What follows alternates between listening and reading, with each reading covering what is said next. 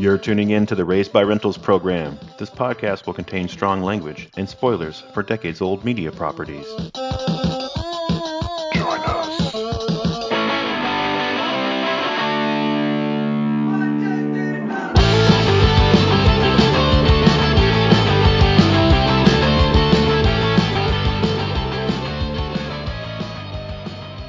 Welcome. We're here today to examine pop culture blunders and fumbles, to imagine what we would have done to make the movies, TV shows, and video games of the VHS era even better. I'm Josh.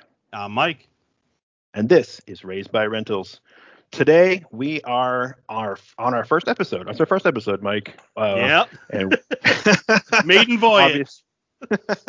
Here we go. I started jumping right into hey, we're going to talk about X, fill in the blank. And but I figured before we get into that, let's stop and talk about what the show is a little bit, why we're here, why we feel we were raised by rentals, and what this show is all about. So.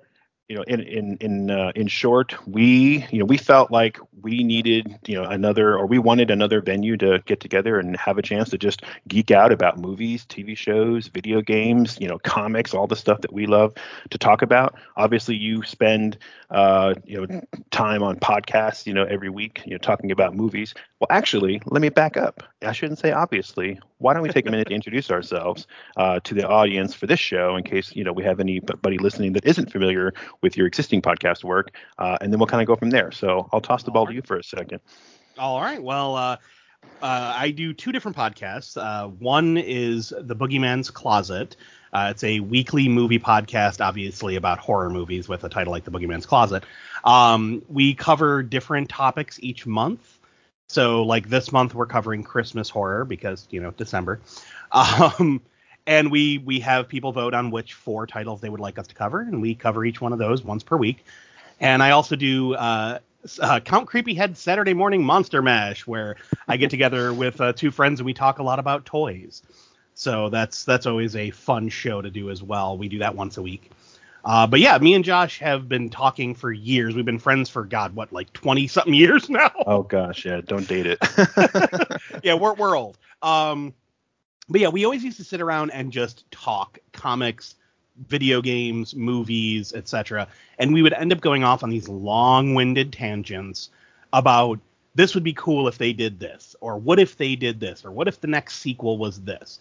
And recently, Josh guested on our Shaun of the Dead episode over on Boogeyman's Closet, and we got to talking afterwards, and we're like, we really need to make a podcast because we have a lot of fun ideas. They may not be great, but they're fun. About what could have been. So that was kind of the impetus for this show. Yeah, and it goes back to, like you mentioned, conversations that, we've had, decades ago, right? And it begs the question of why does anybody care? But, exactly. Anyone other than us.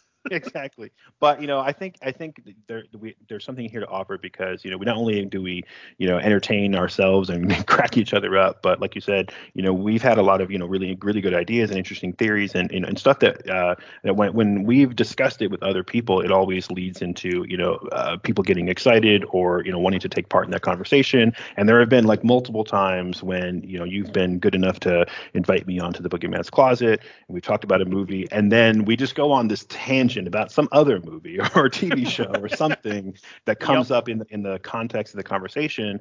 And then I feel like those are a really fun element of being on the show and having a guest on. And I always really, really enjoyed it. But at the same time, I don't want to derail the episode. On a recent episode, Susie, one of your co-hosts, even mentioned she was referencing me to say, okay, we have to get back on track. Because I guess there have been enough times when I've been on the show, gone off on some tangent in the very, verbose way that I have. And then I've been like, no, we're not here to talk about that. And, I'm trying to stay, respectful of the fact that, we're here on your show to talk about, a specific movie. And I don't want to, turn it into Mike and Josh in the kitchen 20 years ago, talking about, ooh, wouldn't it be cool if they did, X, Y, and Z with this movie franchise? And it's wait, we're here to talk about this movie that people voted on. It's like in Star Wars, stay on target. Exactly. Well, Yeah, so now we're here to not stay on target really, but just to have a chance to talk about these things. And I wanted to point out too, and it should be very obvious at this point in our maiden episode, that this is just going to be a completely off the cuff, unedited show as much as possible. Yes. Outside of any obvious edits for bathroom breaks or whatever. But we do this is just hitting record and let's have a conversation and see where it goes. And I'm don't want to get too concerned about the ums and the ahs and the rabbit trails we go down, and just enjoy the conversation. Basically live to hard drive. Yeah, exactly. But but we did decide on a focus for the show, and I kind of mentioned it a minute ago. But specifically the movies, the TV shows, the video games, the comics, whatever, all these media properties that you and I grew up with, that shaped who we are as something agers. That Gen X millennial crossover generation, the alternative music generation. But at the same time, I feel like it's not just navel gazing, dancing in a mirror, for our own entertainment. But I feel like if you look at the culture of or U.S. or American culture now, so much of it is shaped and focused on those properties. I mean, look at Netflix and how many shows they have that are about the movies that shaped us, or the toys that made us, or the last blockbuster, or whatever. And then even on TikTok, there's so many trending videos about the Generation Xers versus the Millennials versus the Generation Z, whatever. Like, so this this awareness of the pop culture influence from our generation, the post baby boomer, pop culture explosion generation, is really where we're coming from. And so I think it's, there's a lot of interesting things there to explore.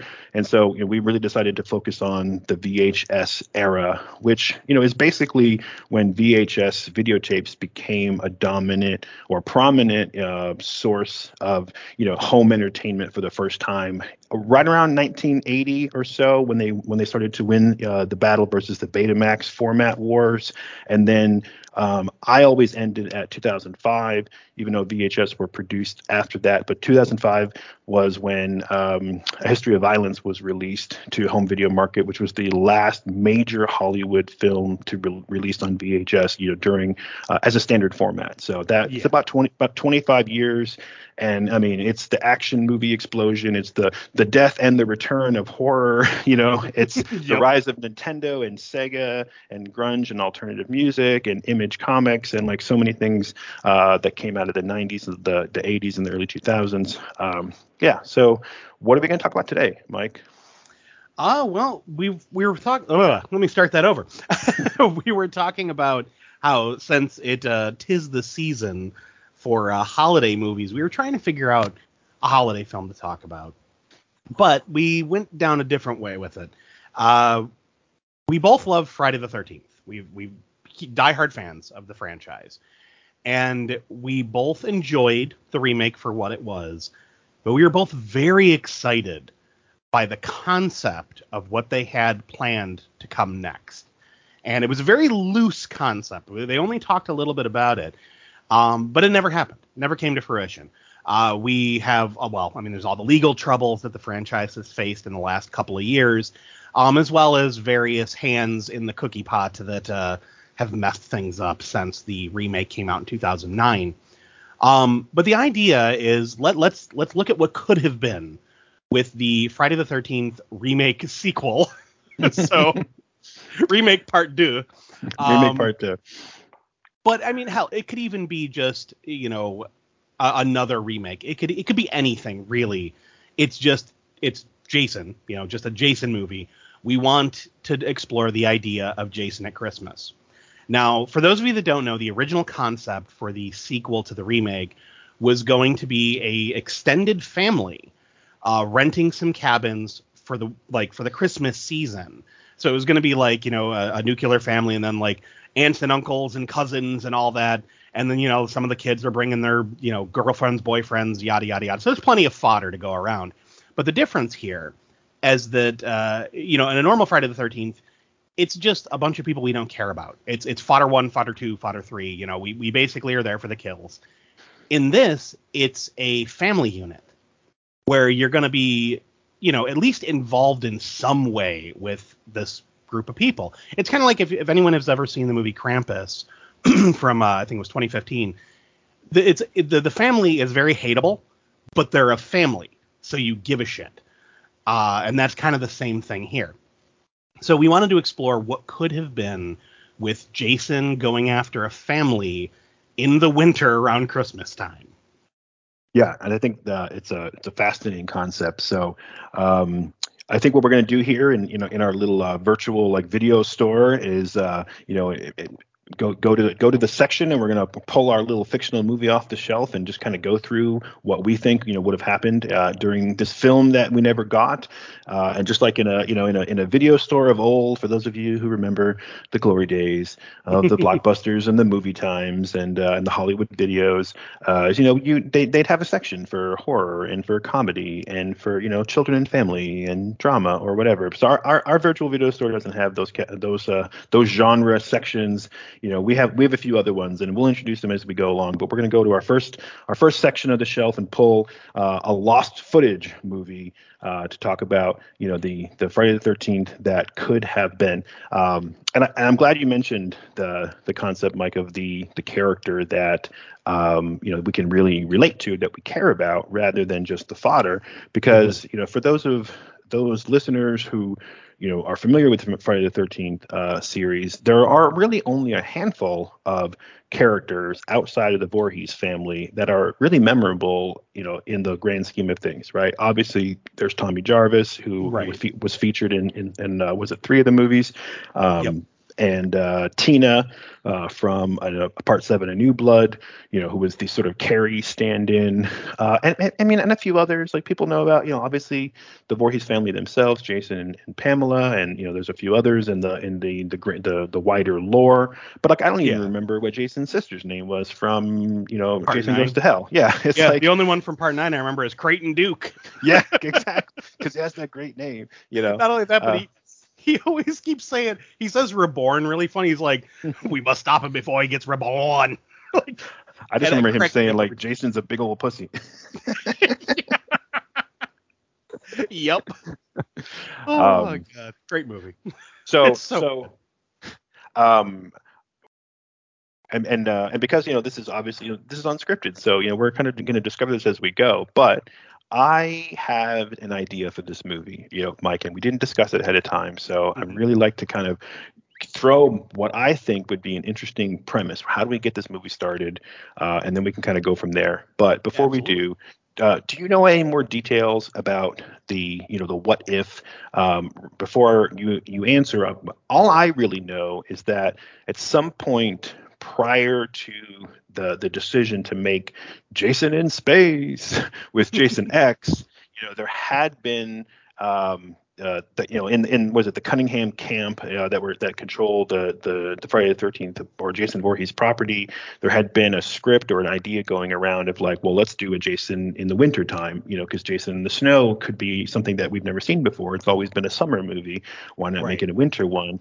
And I think that there may have been that idea even prior to Jason Goes to Hell. So I feel like it's an idea that was bandied around, and at some point a script of some kind existed, but I never knew any more details outside of Jason, Winter, and Go. So do you know any other details about what the initial plans might have been for that movie that never got made? Well, okay, so basically what I know of this is before Jason Goes to Hell, the next concept was going to be Freddy versus Jason. Now, obviously they were trying to get that to happen since the late 80s. That was always on the docket, but the 2 different franchises were owned by 2 different companies. So it wasn't until New Line acquired the Friday the 13th series when they made Jason Goes to Hell. The whole purpose behind making Jason Goes to Hell is like, okay, well, we killed Freddy, we got to kill Jason now to get them both in the same area so they can fight. Like, so let's put them both in hell. And there was this whole concept they were going to bring Pinhead around, and it was crazy. It got way out there. But they made Jason Goes to Hell. It did terrible. So New Line was like, you're kind of sitting back and waiting, like, what do we do now? So this concept of, a different take on Jason did get thrown around. And it was like, what if we do it in around the holidays? What if we have it in the winter? Like, the whole idea of like you're trapped by the elements, but you also have this juggernaut coming after you that like nothing will stop. Like weather be damned, he's coming for you. And I know that got floated around quite a bit, but then they started, wheeling and dealing for Jason versus Freddy, but they had this stretch of time between Jason versus Freddy and, Jason Goes to Hell. They were like, what do we do in between? And somebody somewhere threw out Jason in Space. And it was probably because right around that time we had just had Bloodlines, Hellraiser 4, where it was Hellraiser in space.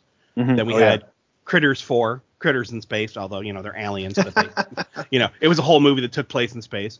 And then we had Leprechaun in space. So it was like we got this series of, hey, every franchise goes to space eventually. Mm-hmm.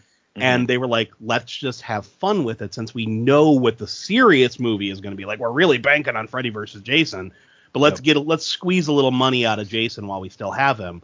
And they threw together Jason and Jason X. But they kind of just left that Jason in the Snow on the back burner.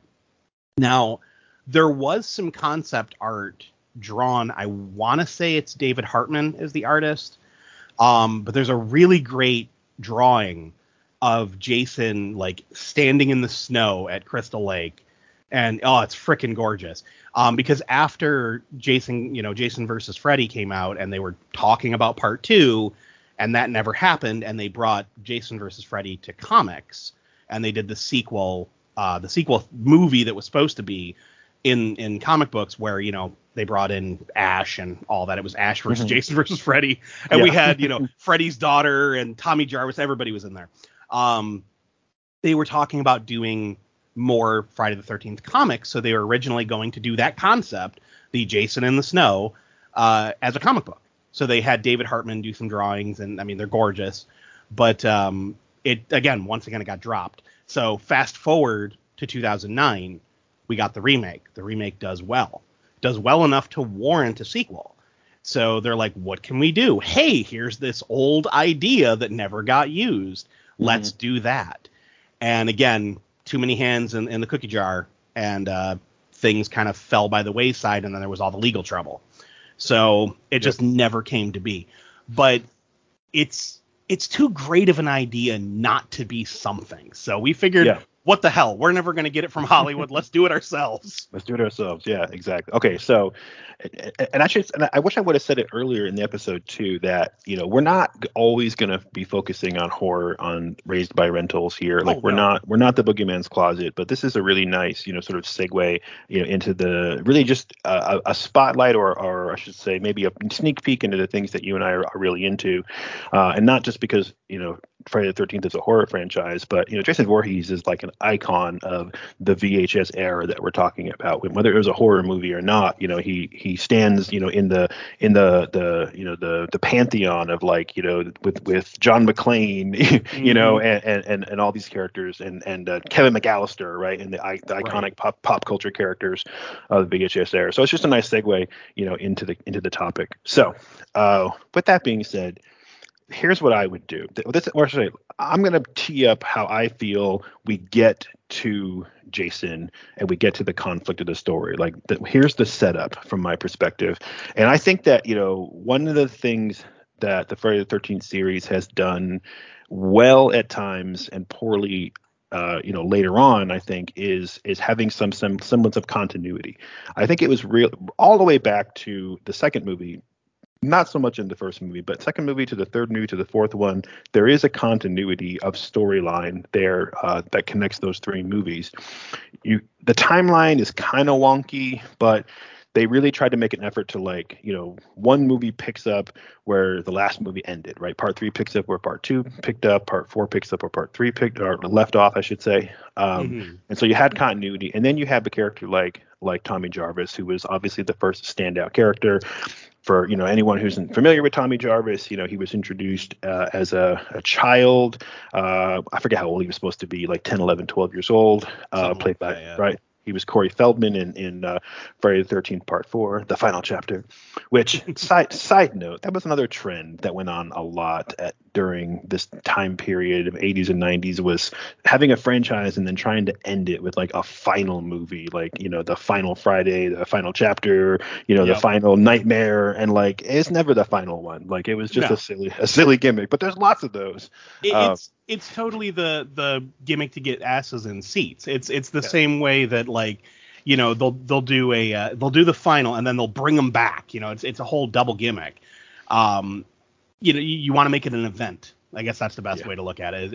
It's an event for the filmmakers to get people to go after it, because just about every franchise kills off their main villain in the horror movies, where they're like, oh, this is it, this is the last one, you're never gonna see him again, and then, you know, 2 years later we see him again. Yeah, they're back. So, Yeah, and you know, this franchise got two of those. right. You know, it's funny because there's 12 movies, and the fourth one and the ninth one are both the final one. But it's like, wait, we have 12. Like, I don't think people understand what the word final means twice. Exactly. Yeah. So we have Tommy Jarvis, right? And then he returns in part 5, and then again in part 6. And so, without rehashing a lot of what we discussed already on the Boogeyman's Closet episode about Friday the 13th Part 6 Jason Lives, which of course you can download at podbean.com. But you know, when you know, I guested on that show with you guys, you know, we talked a lot about Tommy Jarvis and his like mental state, and I think that's an important concept. So what the franchise used to do well was tie the movies together, and then they lost it. And I know part of it had to do with legal rights to certain aspects. You know, like was it what's his name? Was it Sean Cunningham? You know, who had rights to Jason, but not to the name Friday the 13th or to some of the other characters that had been a part of the franchise previously.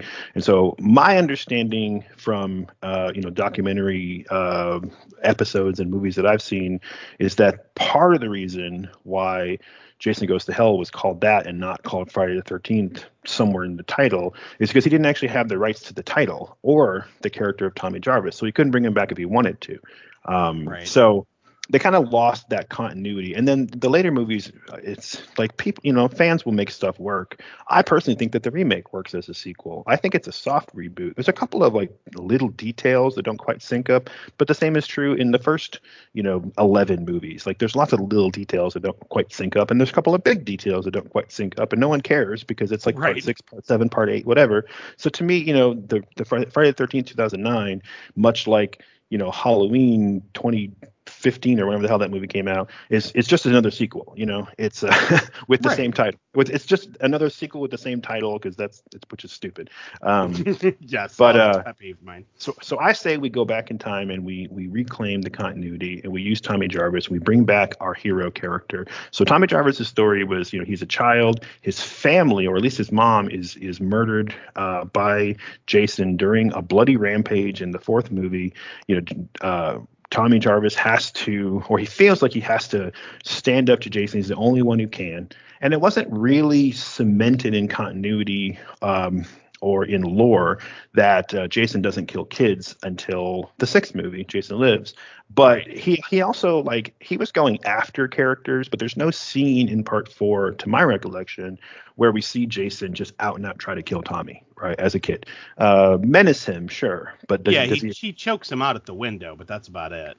Yeah. You know, and again, that's one of those things where it's like, the continuity is a little bit weird, right? But the point is, you know, Tommy has to fight Jason, and so he pretends to be Jason. He's tricking him in the same way that Ginny, I think it was in part 2, that tricked Jason at the end by pretending to be his mom. I always forget the actress's name. Wasn't she in Summer School? She was great. I love Summer. God, dude, that's a great movie. We gotta talk about Summer School. Summer School, I watched it 1,000 times growing up, and to me, that's one of those movies that's so indicative of like the era. And then I get to be an adult, and it's like no one else that I know has ever even heard of this movie. And to me, it's like it defines like the 80s comedy to me. The character of Chainsaw to me is like the most 80s character ever put on film, as far as I'm concerned. We could talk. That's one of those ones we will definitely have to do an episode, because it was something that honestly deserved either a reboot or a sequel. But I was gonna say, Ginny was Amy Steele, by the way. There you go. Yeah, exactly. Like I still to this day, whenever I like have a electric knife in my hand at like Thanksgiving or at some when I'm carving a turkey or a ham, we'll say "Leatherface," and that is not me quoting Seth Green or From Idle Idle Hands Hands. or any other movie. I am quoting Summer School. I forget was it Chainsaw's partner, the other guy. Yeah. The character's name is escaping me now, but like that's the movie that I'm quoting. Like as far as I'm concerned, Seth Green, who definitely is nerd king enough to know about Summer School, he's probably quoting Summer School. Oh yeah. Oh, absolutely. So anyway, see, this is what we do on the Boogeyman's Closet. We go off on these tangents, but we're not here to talk about Summer School. Although we should put that on the list. I was gonna say, I'll put a pin in that one because Yeah, we'll have to come that back to it. that could be a sequel right there. Right. But anyway, so obviously, this child is then forced to murder the murderer who just slaughtered his mom and like a whole bunch of people. And he saw a lot of it firsthand, and he was clearly traumatized. We saw that at the end of the movie, and then he comes back in part 5. We fast forward, a few years. He's a teenager, 16, 17 years old, however old he's supposed to be. But he's going to this like farm that's like a halfway house kind of a place for mental patients. He's clearly having issues with rage, and he's hallucinating. Might be a little bit schizophrenic at that point. I'm not a mental health expert, so I don't know, but he's clearly dealing with deep-seated traumatic issues. Right up to the point where at the end of the movie we see him like don a Jason mask, and you think that he's going to become like the killer in the next movie, which of course that's another trope we see in 1,000 horror movies, like Halloween 4, right? Mm-hmm. Another side note, like I know how the Thorn trilogy gets a lot of hate in the Halloween franchise, like rightly so. But man, I love Part 4. Part 4 is a jam. It's a jamming movie. I love that movie so much. This is actually, and I know we're getting off on another topic, but this is something I would love to come back to on a future episode. Maybe around Halloween season. To remake the Thorn trilogy, because there was a lot of freaking potential there, and they just dropped the ball. So it's like, I think that would be really cool. Like if we can re-envision that some way, either to move it forward into like modern continuity, or just like sort of retell it in a way. Yeah, we'll go to that section of our video store later. yes, we'll have to come back. This is going to happen a lot on this show. Yeah. So Tommy Jarvis, he is lucid enough to know that Jason is a threat. He has to stop Jason. He has to protect the people that he loves. He understands what Jason is doing, but he still has all this really, really deep-seated trauma, and he can't shake it. And then we see him in part 6, and he's more mature. He's an adult now, at least 20 years old. And he has a plan, right? We talked about this in the episode on your show, and the plan is he's trying to self heal by thinking, well, if Jason has been haunting me as like a specter and a memory for all these years, I need to like to see Jason. Body. Yeah, I need to destroy him to kind of destroy the memory, right? And I started studying there for a second because I was going to make a Fight Club reference, and I'm like, I don't want to like make a reference to another movie that came out like a decade after this one, but like at the end of the Fight Club, with spoiler alert, right? Our main character, our narrator, the unnamed narrator, he performs a very like extreme physical act in order to like trick his own brain, right? Yeah. And that's what Tommy was trying to do. He wants to destroy Jason's body, know once and for all that Jason is in that grave and burned up and is never coming back, and all of these like hallucinations that he had of Jason standing in his room or behind the door or whatever are not real, because it's not the real Jason. His body is definitely in the ground, burned into ashes. And so that was his plan. Obviously, it didn't work out for him, and we got a whole great movie out of it because his plan backfired. But that's the setup for Jason 13, right? We'll call it, right, because this would be the 13th movie if we made another one. So now here's what I say. We go back. So now we do modern day, right? So Friday the 13th, part 6 came out in 1986, if I remember correctly. And so now, if he's 20-ish years old, and now it's been 35 years or so since then, right? So now we have a mid-50s, probably almost 60 character, right? Is my math okay? I hope no listeners are yelling at me because I can't add. Well, I do have to point out one thing. If we're going with the first 6 movies, Yeah, go for it. The timeline. I'm trying to find it real quick. I know I have it somewhere in here. You're right. Because you're right. It takes place in the 90s. You're right. Yeah. So Tommy would technically be like our age, but if we got Tom Matthews, he would definitely be in his 50s or 60s. So. Well, you know what? But you pointed out yourself, like the timeline's jacked up, so who cares, right? Yeah. Exactly. But basically, so you have to. Plus, they skipped time between 4 and 5 to make Tommy a teenager, so you're like adding on time. And I think we talked about it in a New Blood episode of Boogeyman's Closet, where it was about 10 years like behind, or 10 years ahead of like the real life time. Right. So the point is, we have a Tommy Jarvis who's like 50, 60-ish years old, somewhere he's middle-aged. That's the point. So we have a middle-aged Tommy Jarvis. And what I want to do is I want to do like a Cobra Kai. And if you haven't seen, the Cobra Kai show, first of all, good. what are you doing? Like, watch fucking Cobra Kai. I can't wait for the next season. Oh my god. I know. Oh, dude, I just thought of that too. I'm gonna make a note. We're gonna have to do like a special episode where we talk about like not the VHS era, but like the resurgence of the VHS era. Like let's talk about some of the stuff that they've brought back, like Cobra Kai. Like the return from the grave, kind of properties. Because man, Karate Kid.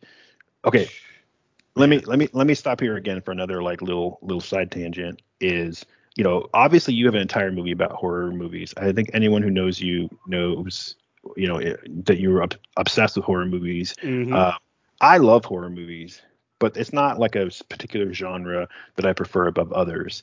If you ask me my top 5 favorite movies, I think Friday the 13th Part 6 would be the only horror movie in the top 5. I mean, I love, but like A Christmas Story, Karate Kid, those are my favorite movies because that's the stuff that I grew up with, and I love a wide variety of those types of genres. Anyway, so what happens in Cobra Kai, again, spoiler alert, but really it's in the trailer, so it's easy to figure out, is you get the villain of the original Karate Kid, what's his name? Johnny, is now a middle-aged, washed up, and his life sucks. And it's like, it all goes back to this like one thing that happened when he was a teenager. He just can't get over it. And to me, the whole show is like the redemption of Johnny, like getting his shit together, and then of course there's we could talk about like Daniel's whole deal, because man, that was some good writing, like what they did with Daniel. So we have Tommy Jarvis. He's middle-aged, right? And what I want to do is I want to say, look, he never got over it. As much as he tried, he never got over it. And as much as he knows that Jason was trapped at the bottom of that lake at the end of Part 6, and then we never saw Tommy after that, and maybe he ran off into the sunset. And I say, no, he didn't. He never got over it. He's middle-aged. He's washed up. He can't keep a job. He spends all of his evenings in bars getting drunk or getting high because he's still hallucinating. He sees Jason at the end of every dark alleyway and in every, behind every, door that he's afraid to open. Every relationship he's ever had, including with what's her name, Megan from Part 6. He's just ruined it because he either like out and out, just lets his addictions ruin his life and his relationship, or he like just literally tries to kill his significant others, probably in some like waking nightmare, kind of a night terror sort of a state, and so he's trying, so like now we fast forward all these decades, he's alone, he's miserable, and now he just wants to end it all, and now he has a new plan, and his plan is, he's like, I tried to kill Jason and that didn't work, and the only other person in the equation here is me. So the only way to end this is to kill me. Okay. If you can't kill Jason, kill me. And so he decides he's going to go out to the family house, the homestead where he grew up. He grew up living in a house on the shores of Crystal Lake, not where the camp, or there's actually several camps on that lake. But there was people who permanently lived there, and there's people who vacationed there, as we saw in Part 7. But his family lived there, or at least they had some kind of a summer home at the very least. But it was a residence, and he's going to go out to the place where he was both happiest and the place that ruined his life at the same time. And he's going to go there, and that's where he's going to kill himself, in that house. And but of course, why is he so sad and miserable this time, at this particular time in his life? Because it's Christmas. It's the happiest time of the year. It's winter. It's dark. His family's gone. Exactly. His family is gone. And maybe he just recently, maybe we opened the movie with one of that, right? He has this nice girlfriend who's like putting up with his bullshit. They're trying to put a life together.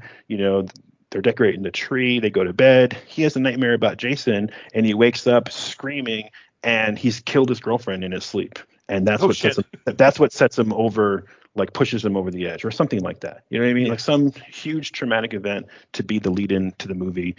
Because we're not going to fuck around here. And neither's Tommy. Like he's like, I'm over. It's over. I need to end it once and for all. He goes to the family house. It's Christmas time. It's cold. It's dark. He gets to the house. It's old. It's abandoned. Oh no. I'm sorry. Back it up. Mhm. Not abandoned, because no, he thinks it's old and abandoned and it's been sitting there forever, because he doesn't even remember what happened to that house. He probably inherited it, but then he was living in foster care for years, and who knows what happened to his inheritance or whatever. So he gets there expecting to find an abandoned home to hang himself in, and instead he finds a home where there is a family, a happy family living. Like they've just moved in. It's Christmas time, or they've come here for like a Christmas holiday, like at the lake, Mhm. and they're decorating the house, and it's all happiness. And once again, he's like, oh no, I have to warn them. And now there's some crazy, unshaven, drunken, smelly guy at the door who says, "You're doomed. I You're was gonna all say gonna die." yes. He's Ralph. He's become Ralph. Exactly. You're And so all doomed. I'm gonna stop right there, and I'm gonna toss you the baton, because that's as far as I got, and I think that is a kick-ass like first 20 minutes of a movie. But how do we That get Jason back? let's see that is actually a really cool idea. I'm really we're gonna go with that, but I just want to throw something out. As soon as you mentioned Tommy Jarvis, where my mind went is okay. He knows he can't kill Jason. He knows Jason is at the bottom of the lake. So instead of trying to kill him, he's basically become his jailer. So what if he took his inheritance and bought Crystal Lake?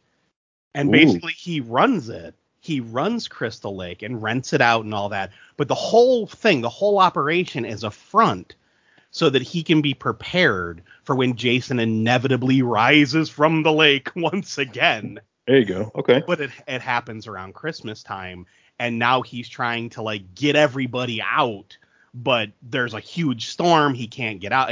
Can't get everyone out. So now he has to fight Jason and try to keep these people safe. That was Oh, where okay. my mind went. No, okay. So, No, you just opened up a whole bunch of doors in my brain, right? all So we right. can put both of these ideas together, right? So yeah, you're right. Okay. He inherited the house. He inherited some money, like a victim's fund or whatever. Yeah, he buys up the land cheap, correct? Because nobody wants to like live or camp on like the site Camp of Blood. multiple murder sprees. They sell it to him cheap, and the people of the town, the people of Forest Green and Crystal Lake, whatever, they know who he is, and they sell it to him because they know that he kind of deserves it. Like not as like a punishment, but as like an atonement of some kind. It's Right. his. And yeah, you're right. That's what he does. Is he's running it like a caretaker, but he's secretly protecting them from Jason if he ever comes back, but at the same time kind of wants Jason to come back. Like I said, it's kind of like bait, right? Like Yeah. where is Jason? Where has he been all this time? Like, what is he at the bottom of the lake still? I mean, obviously not, because we had a seventh and eighth movies, and where we Right. saw him come out of the lake. So like, But where if has we're he been? doing the Tommy Jarvis sequel, are we going full Halloween and just saying forget 8, 9, 10, and just doing like from part 7 where he's back in the lake again?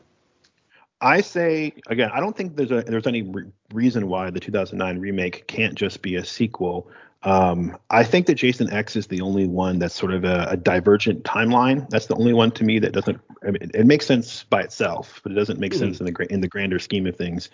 Yeah, so I say we just pick it up, right? We pick it up from where we say the remake, was in continuity, or Okay. and again, even if it wasn't, then we could just introduce Tommy into the new remake continuity, and just we tell his backstory through this introductory introductory backstory that I've been explaining. Yeah. He can be a fresh character, so that the old fans would know who he is, and the new fans would be like, oh yeah, this sucks. This guy that was tortured his whole life by memories of this killer. Mhm. So I say, yeah, but we can do the same kind of thing where he kind of has this estate, right, or this resort or whatever it is that he's the caretaker of, that's secretly Jason Bate, and also he's secretly trying to protect everybody, people who in the local town, like, they know who he is, they know he's some kind of weirdo. So I still kind of like the idea of, like, maybe he wants to kill himself at the beginning of the movie so that we can just kind of get into his head. Like, I hate to be so callous as to, like, manipulate that sort of an extreme mental, illness for entertainment Right. purposes. But I mean, we're also talking about, like, mass murderers for entertainment purposes. So Right. allow my callousness here. We're gonna get into his head really fast by showing that he's suicidal. But here's what we do. So yeah, he he's drunk one night, wants to go off and kill himself, starts stumbling toward the lake, and then he forgets, oh shit, like, there's this family coming in, this family that's come in to rent this big house, this house where on the lake, that was one of the like vacation properties. So Right. here they come driving up the street, and he's like trying to sober himself up. They get out, and I have to, like, man, I need to, like, look up the family name. But my point is, what we find out that it's Tina's family. Tina from New Blood, from Part 7. It's Oh. her family. She's like the mom of this family. And she knows why she's there because she has her own secret agenda. It's not just a vacation. She's convinced her husband that this is just some kind of a vacation. And because this is just dawning on me now, but I think it's interesting. I don't have a motivation. Like, we'll figure it out. Maybe you've got an idea. But I say we introduce Tina. And for the longtime fans, when Tommy walks up to the car to help them with their luggage and says, "Hey, I'm Tommy Jarvis," and she says, "Oh, hi, I'm Tina," fill in the last name Hmm. that I can't remember, and then the fans will lose their fucking shit because Absolutely. right, Oh because man. now Tina she has her own children, right, and again, she's coming, maybe this is her own, because she's been in therapy her whole fucking life, and so maybe this is her way of going back to the scene of the crime and, like, facing it and turning it into a happy family Christmas memory rather than, like, a horrible, this is where my mom died, memory. Right. Trying to self heal in a misguided way, in the same way that Tommy has tried multiple times. And now you've got middle-aged, washed up, you know, drunken, suicidal Tommy. Tina, who's there basically risking her entire family because she has to, like, face this thing once and for all to be happy or not, right? They're Right. both at this crossroads in their life. They're desperate. And Jason comes back when they're both there. And the reason I was thinking about Tina is because, what if it's just like Tina as a child lashed out against her dad and brought Jason back with her, like, supernatural abilities? What if it's Tina's daughter or son, who has inherited her power, who, Mhm. lashes out in some way, and maybe he just lashes out against, this drunken, scary Tommy guy who's, like, pissing in the lake or whatever, because he's on a bender. You know what I mean? Whatever it Right. is, the son lashes out, the daughter lashes out, and here comes Jason out of the lake or wherever he's been since the 2009 remake, out of his underground cave or whatever it is, and now we have both of these protagonists who are like, "Oh, here he comes! It's my legacy to destroy Jason." Wait, no, it's my legacy to destroy Jason. Let's have a team up. No, I definitely like the idea of bringing back Tina because, as I said on the New Blood episode of our Boogeyman's Closet episode, I've always loved Tina. Like, I know it's not a fan favorite. Like, I know a lot of people were like, "Oh, superpowers, man." But at that point, I'm like, he's a fucking zombie. Like, yeah, superpowers. Let's superpower it up. I don't care. Like, so I love Tina. I love the idea of her coming back into this. What if we okay? So we got to explain away her powers, right? So she has all these powers in New Blood, but she wasn't clear. She clearly wasn't in control, and her doctor was provoking her. So she gets away. She escapes. Friday the 13th Part 7. She goes off and lives a happy life. Clearly, she gets married, has kids, all that. But what if, as she's grown up, as she's gotten older, her powers have lessened and lessened because she hasn't had any traumatic experiences to awaken them? So she's Okay, kind yeah. of she's kind of going through life as a normal person without her crazy carry powers. And her kids have, like, maybe they're keeping it hidden. Maybe, like, either son or daughter, whoever, has these same powers, but they're keeping it hidden. They think they're a freak. They're like, no, I don't want anyone to know. And they don't know the crap their mom went through, so they're thinking they're alone in this, right? So now they go to this family gathering, family party, whatever. You have the aunts and uncles and cousins show up later, so just so we have some fodder. But so they get there. We introduce Tommy and Tina, together. It was Tina Shepard, by the way. It took me a second to remember her last name. So we introduce them, right? And we have the kids, and whichever one, like hell, maybe both of them have powers. Who knows? Wonder Twin powers activate and all that. So we can either have one of two things happen. We can have maybe being there is enough of a traumatic experience for Tina to start having like some nightmares or something, or start having those visions again. Now, let's say, here we go. Let's say she starts having visions of Jason or visions of her mom dying. What if she's projecting that vision, and because her kids also have the same powers, they start seeing what she's seeing and accidentally use their powers to awaken Jason because they freak out and they're not in control of their powers. So we have kind of a, the past repeating itself type of scenario to raise Jason. Yeah. Yeah. So now you got Tommy on the other side of the lake taking a piss. Like you said, he's in there, bottle of whiskey, pissing in the lake, and he sees something splashing around. Like, what the hell is that? Starts watching, and if he thinks he's having a hallucination, like, no, that can't be real. And we see this zombified, wet, nasty, decaying Jason slither up onto shore into the snow. Like maybe break out of maybe parts of the lake are frozen, right? Breaks up out of the ice and pulls himself on shore. Tommy freaks out, passes out. When he wakes up, he's gone, but there's clearly tracks in the snow. So now he's got to figure out what the hell is going on, and he has to try to, keep these people safe. Maybe he's trying to convince them the campgrounds aren't safe, you need to go, but there's a big storm rolling in.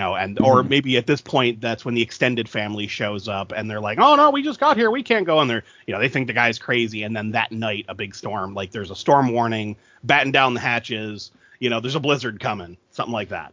Yeah, and I like that. I think it would be interesting if there were like other families that were there too. Like if Tommy's like taking care of this like sort of resort that he's created, there should be at least a few families that decided to come there for Christmas, to these big pretty houses, right? Like not the whole lake full of people. It's not like we have a bunch of vacationers, but enough so we have some cannon fodder, right?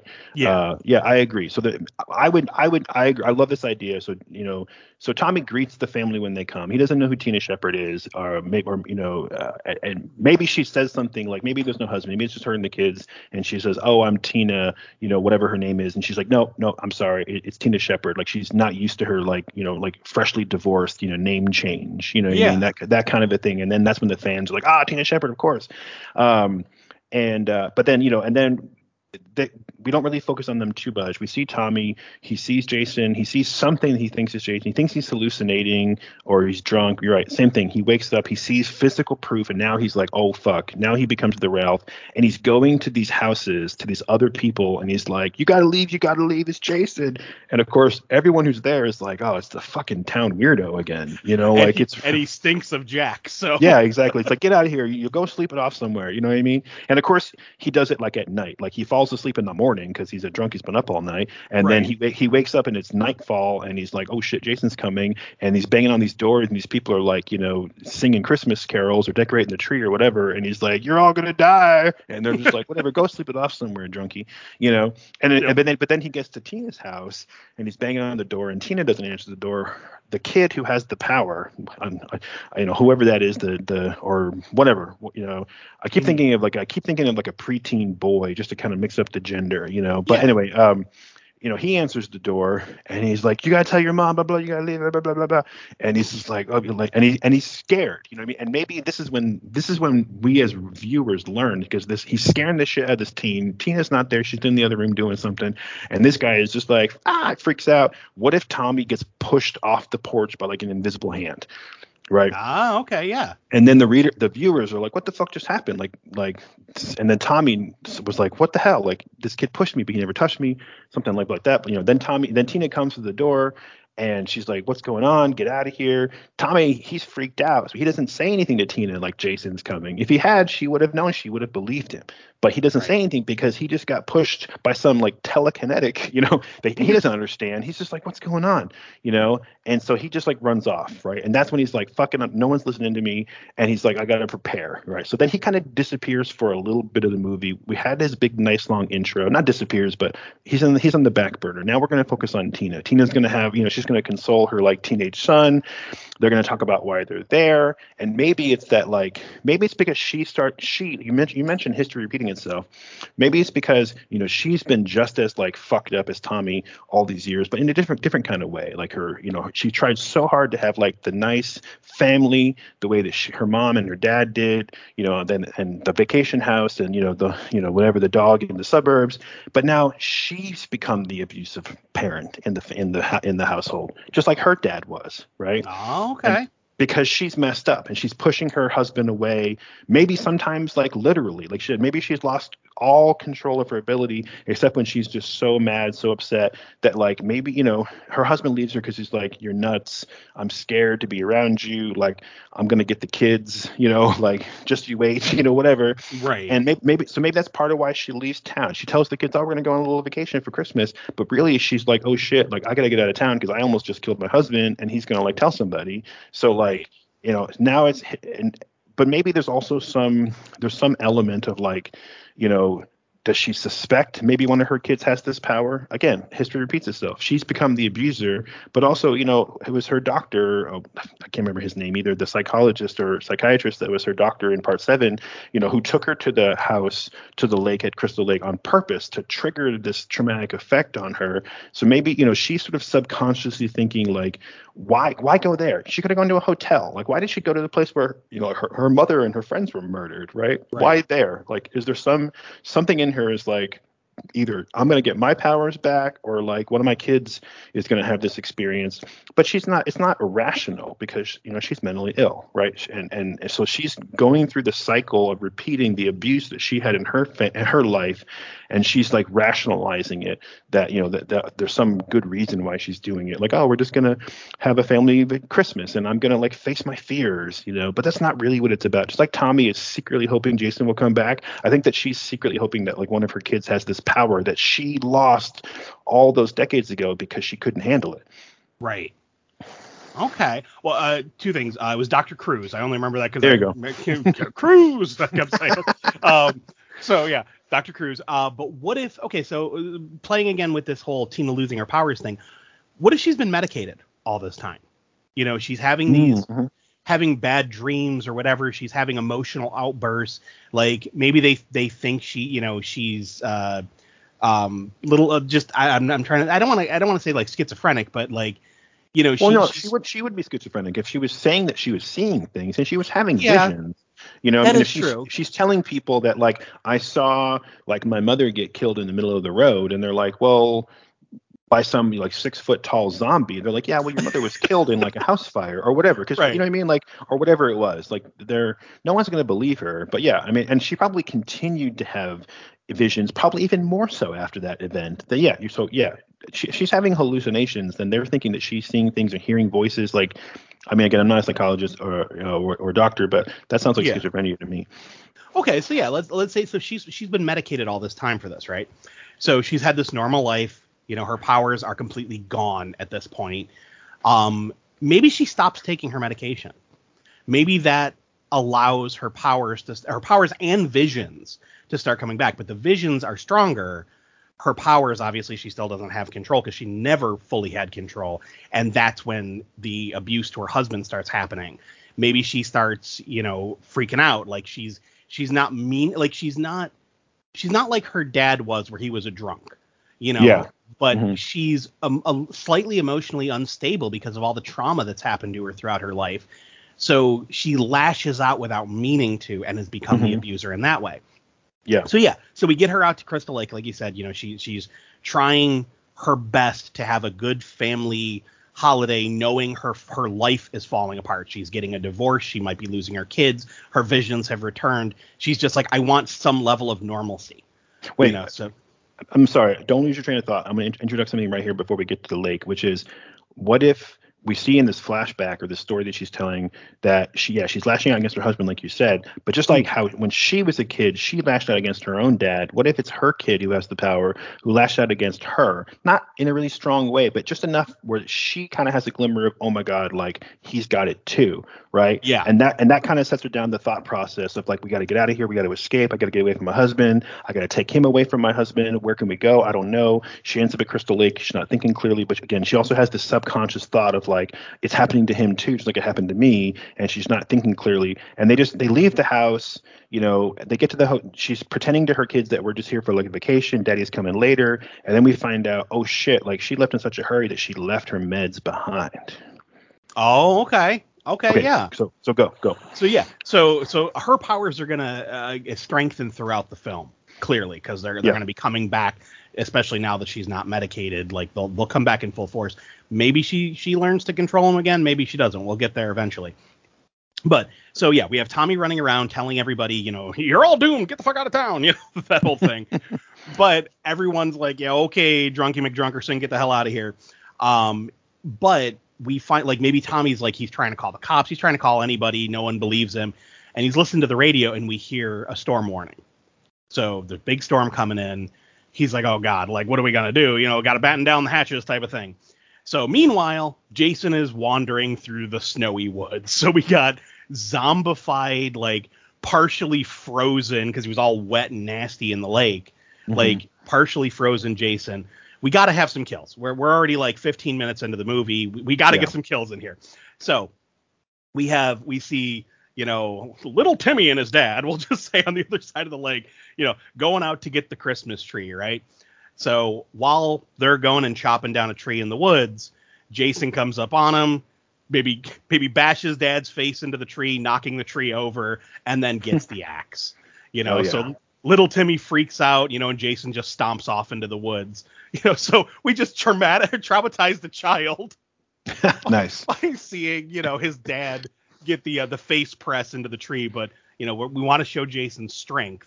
So when he smashes his face into the tree like he does in part 6 to that one dude, it doesn't leave a happy face in this one. It just finishes pushing over the tree. Yeah. Well, and let's say too, we also have several families with children, and we've seen in part 6 that Jason, for whatever reason, isn't killing kids. At least he wasn't at that time.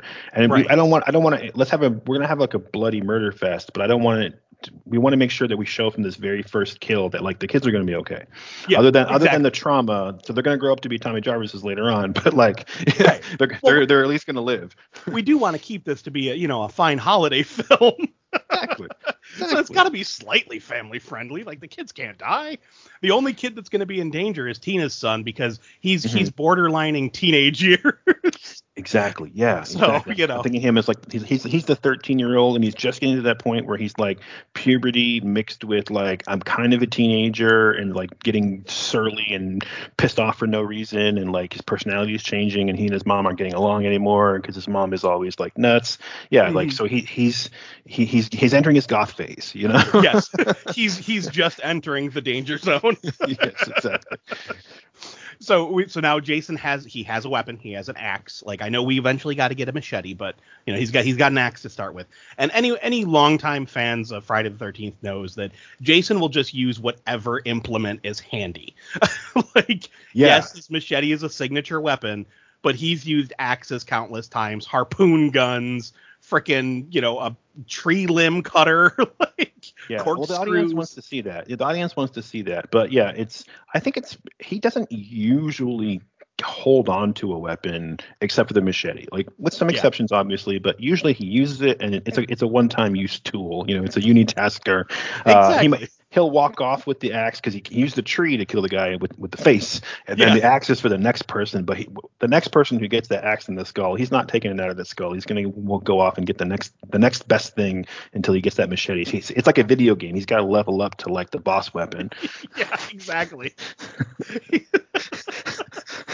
It kind of reminds me of like how in games like Dead Rising and Dead Island, your weapon is only good for so many swings, and then it breaks. So it's like you always you have to go find that next weapon.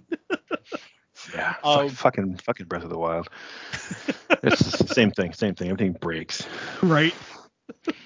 Oh, little side tangent. I know this is this is not in the era, but freaking Fallout 3, that one drove me crazy because you had to repair all your guns, and it was like, Okay. in order to repair your guns, you had to have guns of the same type. So like if you found a gun, you're like, oh, I really like this gun. Well, you better have a whole stockpile of like broken ones to use to repair, because after like a couple of fights, it's like, oh, your gun's broke, you need to fix it. Oh my god, it drove me crazy. Oh But man.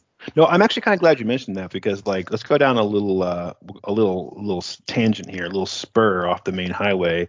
Is that like, it's funny because or it's not funny, but I think it's interesting to kind of talk about stuff like that because I've never played the Fallout game, and when you're listening to the Boogeyman's Closet, it's like, I don't watch all the movies, or I haven't seen all the movies. Sometimes I yeah, watch them before the episode. Sometimes I've already seen them. Sometimes, like I mentioned this to you the other day, that like maybe it's a movie that like I'm not really sure that's going to be for me because I'm not like the biggest, horror is not like, that's not my nerd area. For me, yeah, for people who know me know that comics, that's my like nerd niche. Like I get super, super, into the weeds and into like crazy, geeky details when it comes to stuff like comics. And so we'll get there.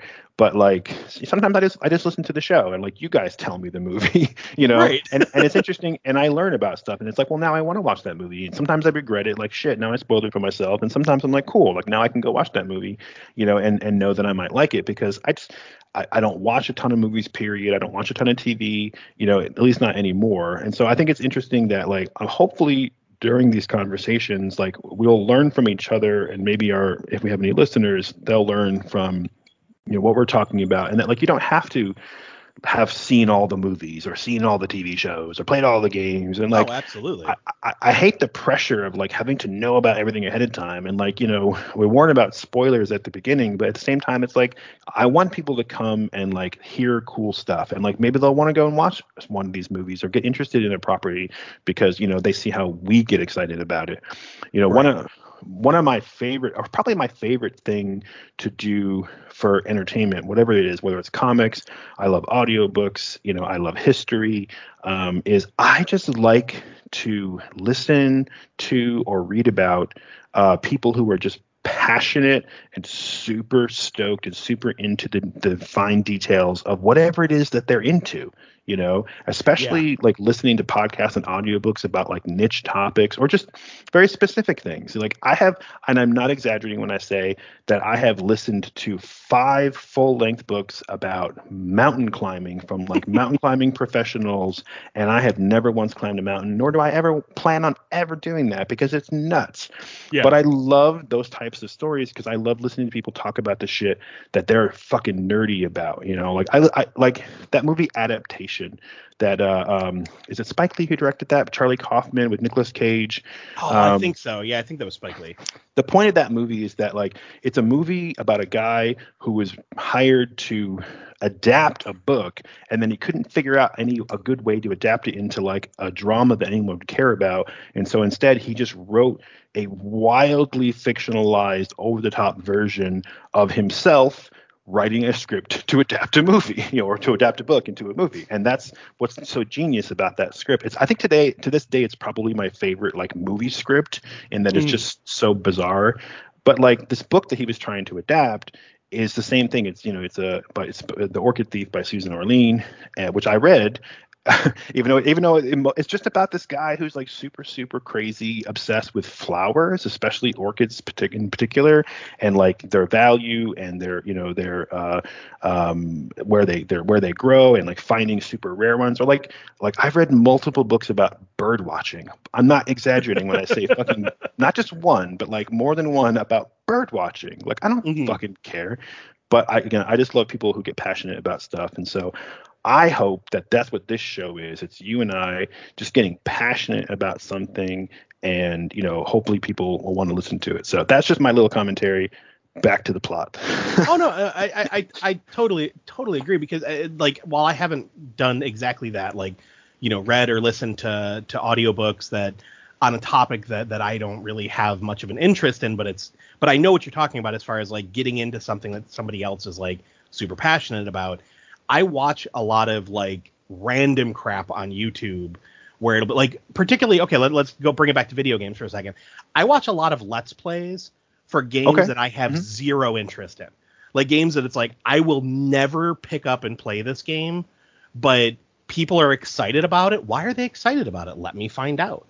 And I'll sit and I'll watch a Let's Play. And a lot of times I'll walk away being like, that's really cool. I'm never going to play it, but that's really cool.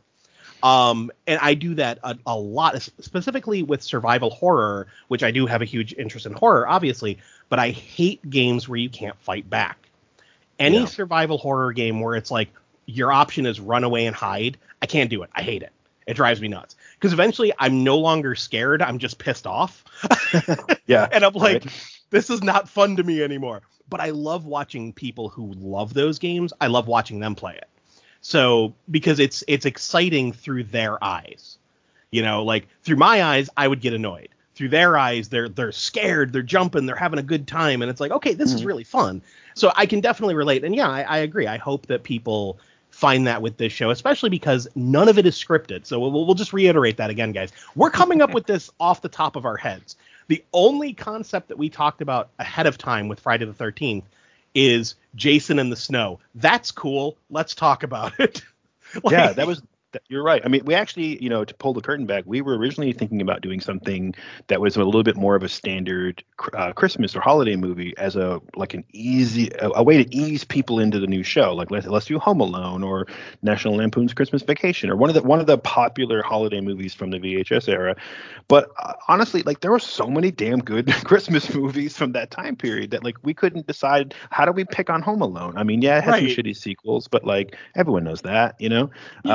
And that's how we ended up here because it was like you literally were like, well, what about that, Jason in the Snow? And I was just like, hell yeah, like that's it. Like we don't even need to discuss it. Yeah, I mean, we came in here. It was like I genuinely asked you, like I wasn't affecting it for the audience. I asked you, wait, what do you know about this script? Yeah. Because like this is just a fresh conversation. Exactly. And that's something this is going to be, for the entire run of this show is, yeah, we might talk like a little bit between shows about like, hey, what should our next topic be? But we're not going to go into detail of like, oh, what if we did this and what if we did that? No, it's all going to be off the cuff. It's all going to be live to hard drive, as we were saying. Like it needs to be in the moment. And I feel Yeah. like that's going to be part of the hook of this show. At least we hope it is, because I know personally I love listening to a story unfold as it's being created. I've had these types of conversations with many friends about their own properties, because I have a lot of friends who are writers. Me and Yeah. Josh both wrote a lot of scripts over the years.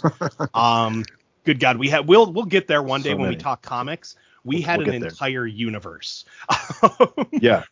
I mean, literally, we had a whole universe of comic characters, and a lot of it was created this way, where we would stand on my porch or his porch or my kitchen, and we would just sit there and smoke cigarettes, drink way too much coffee, and just talk out ideas. And the fact that we remembered so much of it from month to month still flabbergasts me.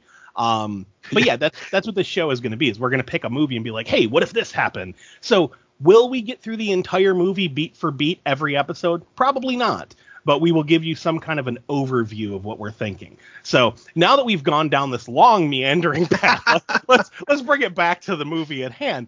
So Yeah. Jason has killed his first victim and gotten an axe. So he's wandering off into the woods. So, maybe the kid now is freaking out because like his dad just died. Runs back home, tells his mom or his sister, whoever else, whatever family is there, and the cops show up. So now who are the cops gonna think is behind this? Oh So yeah, it's like obviously. they're gonna go straight to Tommy. So now they're walking around looking for Tommy. Maybe Tommy sees the cops, sees what's going on. He's out in the woods. He's like, fuck, can't go home. So now he's wandering around in the woods, with a couple of random, items. Let's say he's got like, a hatchet on his belt or something. He's got some kind of means to defend himself, maybe a small knife. But he's wandering around through the woods trying to find Jason and see like, how can he take him down? So now we got the cops and Jason looking for Tommy. Yeah, this is good too. And I think I like the idea of him having like a big knife or a machete or something like that. Oh my God, like I'm gonna age myself. Ready for it? Here it comes. Big knife. Limousine. Emails. Oh my God, Strong Family. Arrow. I miss him. Children. Let's get ready to look so good. Oh god. Okay. Well. Oh, Okay. Okay. Ooh, ooh, okay. We'll get to that. We'll talk about that later. Uh, yeah. No. So yeah. Don't you got Tommy who's like sneaking through the woods on purpose, trying to figure out where Jason went, but he's in the woods because he's avoiding the police. And then you have there's got to be some kind of a conflict in Tina's house where the son, he's going to run off, right? And let's just give him a name. So we have Tommy, we have Tina, the T names. Let's call this kid like Tyler, right? Just for okay. so we don't have to keep calling him the son, right? Yeah. So Tyler runs out of the house like in a fit, like they had a fight. Tina runs after him, like just like at the beginning of part 7 in the flashback when Tina runs in, runs out of the house and like goes in the boat and goes on the lake, and her dad comes after her and is like, "No, Tina, I'm sorry." Anyway, Yeah. right. So Tyler runs out of the house and he's just running away, like, leave me alone, I hate you. And but all she's thinking about is, fuck, like he just ran into the woods at fucking Crystal Lake. Like, why did I bring him here? Jesus, what is wrong with me? So she can't just give up and like, oh, he'll come back home when he's tired and hungry and cold, like, because it's snowing. She's like, I gotta rescue him at the very least from the snowstorm that's coming in. And this is when the storm is going to hit. Like we see some kind of a cutaway to like other people are trying to leave and they can't get out because the roads are closed. Maybe the cops say something about, hey, we need some backup out here, we can't find this guy. Now there's some teenage kid who's missing. Some hysterical woman out here is saying she needs help, and they're like, oh, negative because like all the roads are snowed in and iced over, and we got people going off the road, and like we don't have anyone to spare to send you some help. That kind of a thing. Yeah. And we're gonna get the exposition of why we can't have more cops. Right. Send more cops. I was Uh, just thinking that. um, so now all we have is a couple of cops, and they're fucking dead. Oh we got God, yeah. we got a couple of cops. Tommy's in the woods. Tyler's run off somewhere. Tina's trying to find him. She left her like daughter back at the house, right? Which that's got to be the hook for later. There's going to be we're gonna we can't forget that. Like the audience is going to forget that daughter is there, but like Mhm. you and I can't forget because we've just planted like a hidden bullet. Like, you know what I mean? Like that's a secret weapon for Yep. later, right? It always reminds me. Was it Howling Six? Always reminds me of one of those Howling movies when it's like the character that's like that you expect the least turns out to be like the one you had to be afraid of. Anyway, Mhm. not a Howling expert, but that always stuck in my head. Anyway, so I want to recreate the showdown of Jason standing in like the giant puddle under the light with like Tina from part 7. It's like it's the start of the big climax when she sees him and she's like, I'm gonna fucking get this guy. But we have a reference to it when Tina now sees Tommy stumble out of the woods with a big machete on his belt, but it's dark and it's snowing, right? Yep. Maybe she can't see his face. Maybe he's got like a hood pulled up or a hat on. He's something that's like partially concealing his face because, of course, it's a fucking snowstorm. And he stumbles out of the woods, and she sees him. He sees her, and he's thinking, "Oh, thank God!" Or like, "Get out of here," or whatever. Before he says anything, she just fucking knocks him. Like she freaks out. Like this is the first time we've seen her use her power other than like lashing out like in an unintended rage. Now she's like directed, fuck you, like boom, and like knocks him down the street or down the path or whatever it is, or maybe knocks him into like the water, and now it's like holy shit, it's like below freezing sub-zero water, and he's screaming, and then she immediately realizes that she's made the mistake because like Jason wouldn't start screaming and saying fuck that's cold or whatever, right? Exactly. But this is our comic book team up moment because first they have to fight and then they have to team up against like the greater villain. So Tommy's gonna get out of the water and be like, "What the fuck, bitch?" And like they have some kind of a conflict. They'll eventually work it out, and then they learn what the longtime fans know about who they each other are. We get a little bit more of an expository backstory here. Mhm. And what I think, and then while they're kind of having their moment, we got to cut away, right? Where's Jason? Like, Of course. right? I say, and you take it from here, but I'm thinking either this is the choose your own adventure, right? Either does he get the cops and like we take them off of the playing field early, or does he just wander into one of these vacation houses like right through the back door and just start slashing left and right? Oh, I think we leave the cops for a little later because we're Yeah. we're gonna need the cops to get both Tina and Tommy, and like basically somebody's got to get handcuffed. right? So Mm-hmm. they got to get handcuffed and then be like, you ain't going anywhere, punk. And then Jason kills them, and they're like, Yeah. fuck, get the cuff keys, we got to have that moment.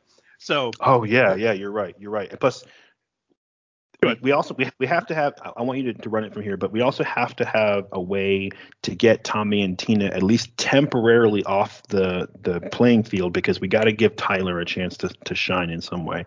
Right. Oh, okay. Wait, I got an idea for how to bring him in and show his powers. But so we show random, fodder family B. All right. So we got sitting in the living room of the cabin or whatever. They're drinking eggnog and sitting around by the lights. And it's just like, maybe a like middle-aged couple. Their kids are upstairs sleeping. They're talking about Christmas. Jason walks in. We could have show the bake, have some cookies on the counter like they were baking earlier, like little gingerbread men. So because that's going to be important for a second. We're going to have gingerbread men on the counter, right?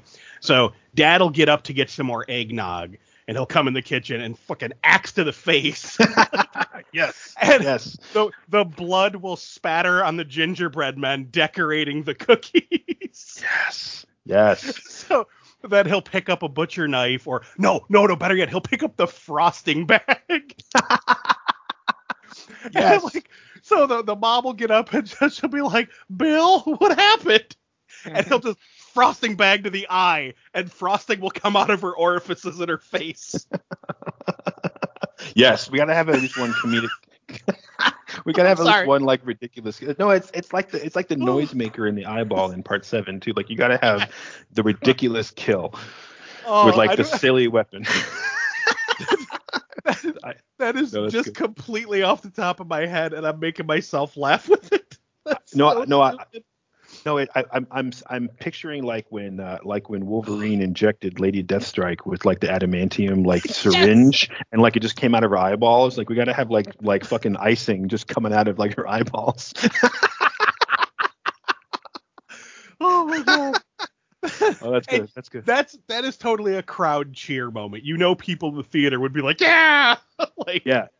So this is good, right? So this isn't just cannon fodder. This is also a good way to get Tyler back in the story, because so again, these are families that are on vacation. So we just slaughtered cousin Eddie and or whatever, and and the mom with the frosting in the face, right? And then their kids, they have kids there, right? What if the kids run outside, they're scared shitless, they're outside in their pajamas and their Christmas sweaters, because they're where else are they going to go, right? And then we see Jason just calmly walk off, I don't care about them, whatever. I'm done with them now. I'm done with them now. On to the next house, But then now they're out in the woods, and then we're going to cut away, and we're going to see Tyler, he had run off to go cry somewhere, right? And then he looks up and he sees screaming kids, and he's like, "What's going on?" Right? He can hear them, and so he's trudging through the snow, and he finds them, and he's like, "Hey, come over here, we'll be safe," And so he takes him back to his house, where his sister is, but she's asleep or something. We got to forget about her for right now. But takes the kids somewhere safe, maybe one of the abandoned houses or something. Takes the kids somewhere safe. So we see that Tyler's a hero, right? He's going to rescue people, right? He's not just some pissed off goth kid who's fuck the world. Okay, he's got a heart of gold. We got to see that in our hero, right? Yeah. So let me know if you have any other interesting kills, because in my head I'm jumping forward to I'm picturing the conflict when we finally get Tommy, Tina, and Tyler all together with Jason. We finally get that the big climactic moment. So we're not there yet in our telling of the story, but I'm just thinking of Jason is going around killing the cannon fodder, and Tyler maybe finds a couple more kids who are maybe he starts going to the houses after Jason. Jason's going in there and killing these dads and moms, and then on to the next one. And Tyler's Tyler's not afraid. He's following him, right? Which again, I want to show that he's got some steel, and he's rescuing the kids, and he's getting them all in one place together. He's like the Megan character from part 6. Remember how she went to the cabins and she was making sure all the kids were okay, right? Megan, yes. the sheriff's daughter. Yep. And so, Jason's just going around basically like nobody's stopping him, right? He's just killing cannon fodder families one after the next after the next. Tommy's supposed to be protecting people. He wanted to have this like resort secretly as like a trap or a bait for Jason, but also protecting people. Now he's not protecting anybody because he's just, he's stumbling through the woods, running from the cops. But we got to cut back to him and him and like Tina, and they're like they finished telling each other their backstories. They know who each other are now. They're like, we got the fucking Avengers together of like Jason survivors, Mm-hmm. and then boom, here comes the cops, right? That's when you get, and they're like, oh yeah, we got you now, Jarvis, like, and now you've really done it. We know you've been a bad seed all along, and now you've proven it to your, whatever, blah blah blah, all that bullshit, Sheriff Garrity crap that we got in part 6, Right. and and and this is what, they handcuff him, and Tina's trying to get him to stop, and then this is where we can have that, maybe another kill or two at some point before we get to it, but we got to have the thing where Tommy's handcuffed, but then boom, here comes Jason out of the woods with a machete or some weapon, like blade to the face with some cop, right? Yes. Or maybe the cop's putting the handcuffs on Tommy, and all of a sudden his fucking hands fall off because Jason just came down with, with like a machete and just chopped his forearms in half. Right. Right. And that would be such a great panic moment, because if Tommy's like being cuffed and then right behind him, like Jason attacks the cop that's cuffing him, him and Tina are gonna run. Yeah, and he's cuffed. And right now he's weakened because he's like, fuck, my hands are trapped, Right. And the audience, they're going to be, you're going to think, oh, Tina can just, here comes Jason, he's just going to stop him. She's going to stop him again the way she did before, or she'll break the cuffs, or she'll do something to help. But like, again, she's traumatized, she's medicated, like she'll get there, but like at this point she's just panicking and she's not thinking straight, and she's just like, fuck, let's get out of here, and she's just running, and she's never really had like a really strong control over her power anyway, so Right. I don't think it's stretching believability too much to just have them run. But now we've got Tommy who's handcuffed and like stuck that way for at least a short period of time. Tina's freaking out, like she's no help whatsoever, she's turned into fucking like a catatonic whatever, maybe not that bad, but like she needs a minute to like get her head together, right? And then Jason takes care of the other cop, and then maybe he's off again, and they're like, fuck, like we had him, he was right there, and now where did he go? Right.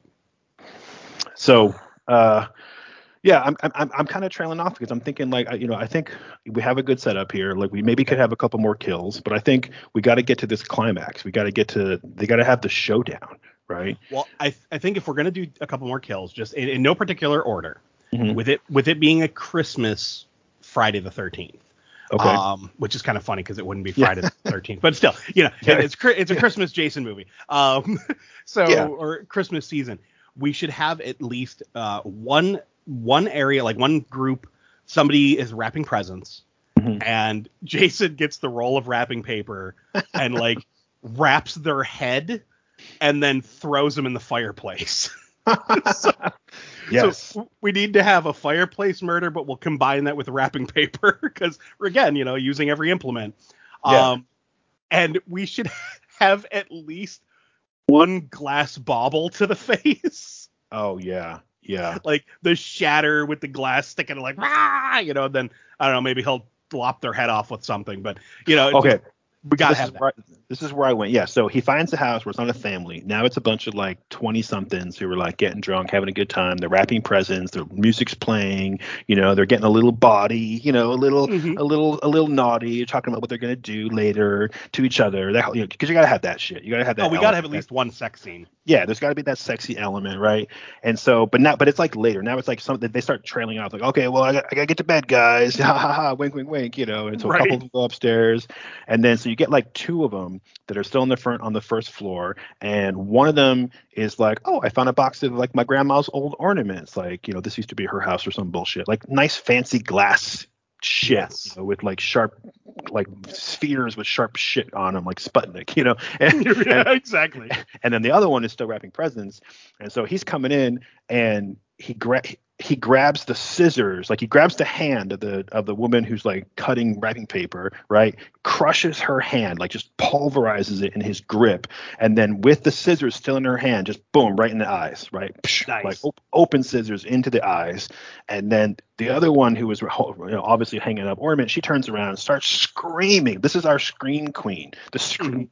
Big Alanis Morissette mouth wide open, you know.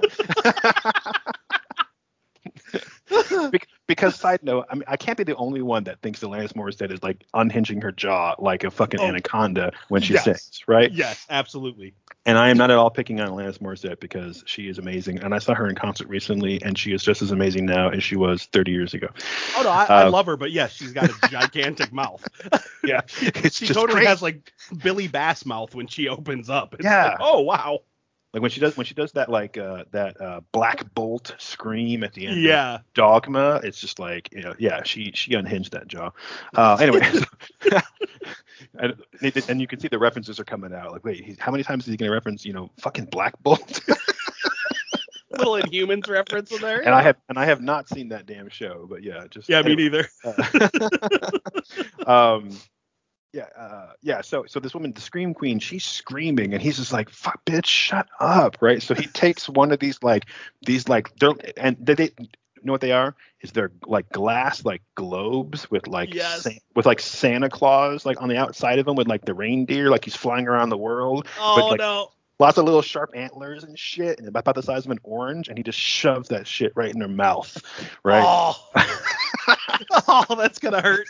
It reminds me of like that light bulb scene from Oculus. Oh. Oh man. Anyway, but yeah, Yeah. just right in the mouth, right? And we'll cut away with like the scream, right? But like the scream trails off, like he shut her up. But then he goes upstairs and he finds the couple, whatever they're doing, and or no, wait, someone downstairs has to walk into the room and like surprise him. Like he walks in with like like he brought the weed from his car. You know what I mean? Like Right. he's coming in from the cold. He's like, oh, I found it. And then Jason's there. He's kind of caught off guard. Like, shit, I used the scissors. I used the bauble. Like, what's left? Yeah. So he grabs the wrapping paper, catches the guy off guard, like wraps him up in the wrapping paper, and then just shoves his ass right into the fireplace and just whoosh, And this guy's on fire with like his winter coat and everything on, like, and his weed bag still in his hand. Hey, hold on. Did you mean to turn him into a joint? Yes. I was gonna say, the guy with the weed gets wrapped up and burnt. Yep, exactly. That's amazing. No, I didn't do it on purpose, but yeah, you're right. Like I said, yes, like yes, that's a great idea. Not yes, I did it on purpose, because holy shit, that's awesome. That's perfect. That's serendipitous right there. Yeah, there you go. Because you gotta have weed, you gotta have like premarital sex, right? You gotta have all that stuff. Yeah, and then he's got to go upstairs and like take care of whatever's going on up there. You know what I mean? Like, and I almost think it would be cool if he just like busts in the door of a bedroom and there's a couple in there going at it, and like the girl sits up, like we get the dem titty shot, but then like we just cut away. Like, you know what? We got the shot, like but then that's it. Like, leave that one to the imagination, because we just saw a couple of really good kills downstairs. Like, Yeah. just cut away, because later on those bodies are gonna be hung up somewhere. Right, he's gonna decorate with them like he always does. Exactly. He's gonna trim the fucking tree with those bitches. Oh my god! Right? Yes. Right? There'll be the tree outside with intestines wrapped around it or something. Yes. But no, we gotta have. It has to be like in part 7 when. Oh my god, I forget her name. Oh god.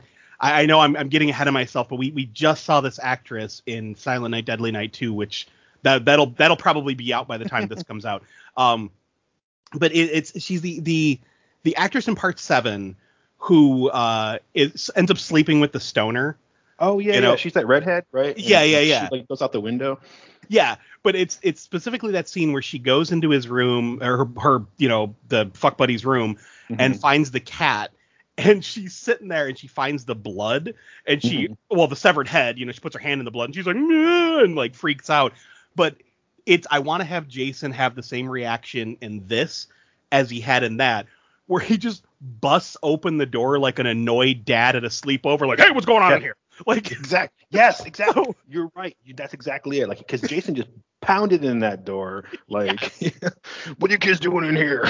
So they're banging away. We could totally have like the sex scene like in the remake where it's just like we got to get the gratuitous, dem titties bouncing, and then just like pan over and see the door bust. Like, hey, what's going on in here? And have them scream and then cut away. Yeah, exactly, right. And then at some point, like we won't ever see what's going to happen. Like so at this point we could probably that's a couple of good kills, right? Plus we had the families earlier, and then let's cut over to Tommy and Tina now, right? They'll finish up their backstory, and then we have Jason come and he's going to like chop the cop's hands off. We can kind of get into that action, right? So as Tommy and Tina, they run off somewhere. Obviously, they got to get their shit together. Jason's going to kill the other cop, and then he's going to be like, okay, like what houses are left, and he's going to kind of like walk off for a minute. But we're going to eventually have Tommy and Tina, like maybe they're just like freezing cold, or Tina's freaking out, and they're like, oh, like let's get you in out of the cold. They gotta walk into one of the houses or one of the yards or something, and that's when we're going to see again. There's going to be like a tree with like the people from the sex bedroom, like just like impaled on a tree somehow, like just literally trimming a tree, decorating it, and that's when the two of them, because notice up until now, like Jason just came out of the woods, but like Tommy saw him, but he still maybe was hallucinating. He knew it was real. Tina hasn't seen anything. She just saw Jason come out of the woods, and maybe that's part of why she's freaking out so much, is maybe she doesn't believe that it's real yet. Yeah. Right. Here comes Jason out of the woods, chops this cop's hands off. Maybe she's thinking like, I forgot, I didn't take my meds. Like I left him at home. And she's like, and this is the exposition. She's telling the audience, like, I should have taken this and blah, blah, blah, blah. And she's like, it's not real. It's not real. I gotta go to my happy place. And Tommy's like, no, like I'm handcuffed here. Like there's a severed hand hanging off of my wrist. Like, help me, Right.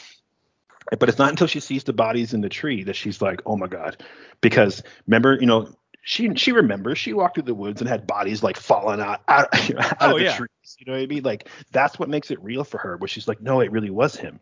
Yeah. And we could totally have the bodies. For those of you that have seen the 2006 remake of Black Christmas, Billy gets impaled on the top of the Christmas tree and like spins down it, like wrapping his intestines. So like it could totally be like that, like just impaled on these little trees. Yeah, like maybe there was like a little 5 or 6 foot Christmas tree like on a porch, like a decoration, on somebody's like veranda, Yeah. Yeah. That's good, right? So now we got to get to the showdown. We also got to give Tyler like a little bit more to do at this point. So Tyler's like rounding up the kids. Like, is Tyler seeing any of this? Do you think, or is he having his own like interaction with Jason at some point? Like, we've seen Jason go house to house, and we've seen Tommy and Tina meet and like stumble through the woods trying to find them. But like, is Tyler, like, he sees Jason, he's following him, but like, are they gonna meet before our big climax? I think he should kind of come out of left field for Jason, but I think he should know, like Tyler should know what's going on. So let's say that Tyler sees Jason kill the cops and sees his mom run off with the crazy Ralph of our movie. Yeah. She's like, what the hell? Like she runs off into the woods with this guy, and we just see this juggernaut murder these 2 cops. So now Tyler is trying to get to his mom to make sure she's okay, because clearly this monster is chasing them. So Jason is unaware that Tyler's coming after him, but Tyler's trying to stop him. Okay, so that's good, right? So I like it too. So Tommy and Tina run off. Jason stops because he's got to kill the other cop first. Like, he's got priorities, Of course. But then we have to do that real quick, like Kane Hodder head turn where he's like, fuck, where'd they go? Yeah. You know what I mean? Like, where he just goes and looks off to the side, and we get a really good, like, like a good profile, like half silhouette, like in the fading light, or in the moonlight or whatever. Right. And yeah, that's good. So Tyler sees this. He sees his mom run off. He follows him. Tina's freaking out. She sees the tree. She sees the body. She's like, oh my God, it's real. Tyler is seeing this, but I'm not sure if he should just go up and like, okay, hey mom, are you okay? Like they should meet. But at first I was thinking no, because let's keep them apart. But this might be a good time for like, no, like Tyler runs up, like he's like, hey mom, I'm so sorry, like what's going on? I saw it's fucking Jason, and like there's some kids over here, and he's kind of babbling, and Tommy's like, the fucking cuffs somebody, like Jesus, like Well, like he's coming, I have a machete, like help. how about, well, hold on. Let me backtrack you for a minute. So, Yeah. Jason is following, like, he kills the cop. He goes Mhm. following after Tina and Tommy. Like, she Mhm. sees the bodies in the woods, realizes, holy shit, this is real. They run back to Tina's place, right? Mhm. Tyler is following. Jason's following. So it's basically Jason following them, Tyler following Jason.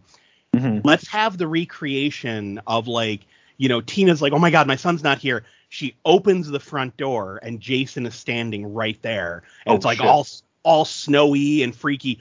But instead of him attacking like he did in part 7, let's have him suddenly get thrown off the porch and Mhm. back into a tree and have a bunch of snow fall on him, like very cartoony. And then That's good. we see Tyler standing there, like with fists clenched, jaw clenched, like breathing heavy, like freaking out. And this is where mom realizes, holy shit, he has my power. That's So it. That's Tyler good. comes because again, he was scared. He used it when he was Mhm. terrified. He's like, oh my God, this thing's gonna kill my mom. Mhm. So runs in, she's hugging him and all that. He's trying to tell her, what happened. He got all these kids to another cabin and blah, blah, blah, all the murder and all that. Meanwhile, we see Jason getting up out of the snow, like, what the fuck? Yep. Very like disoriented. Tommy's freaking out about being cuffed. He's still going to be cuffed for a little bit. So now we Mhm. get Jason, like, while they're having this mini, like, family moment and Tommy's still cuffed, Jason just boots in the door like, motherfucker. Yeah. like, so And he he's kind of did that. pissed. He kind of did that in part 7 too, where he was like, "Would you stop fucking pushing me out?" Right. So now Yeah. he's mad as hell. They go running through the house. Like, maybe Tina, like, grabs some kitchen knives or whatever. And she's like throwing them at Jason, and they're like, Tommy's telling, Tyler, use your powers, and he doesn't know how. Like that, like Mhm. he's kind of freaking out. So they end up, let's get them out of this cabin. So, like, they get out and maybe they run back to Tommy's cabin or Tommy's Mhm. house, Mhm. and Tom like is they're he's gonna have some kind of like an arsenal there, like he's been stashing shit. exactly. So Yeah. we get them, like, they're Jason's like coming out, coming after him.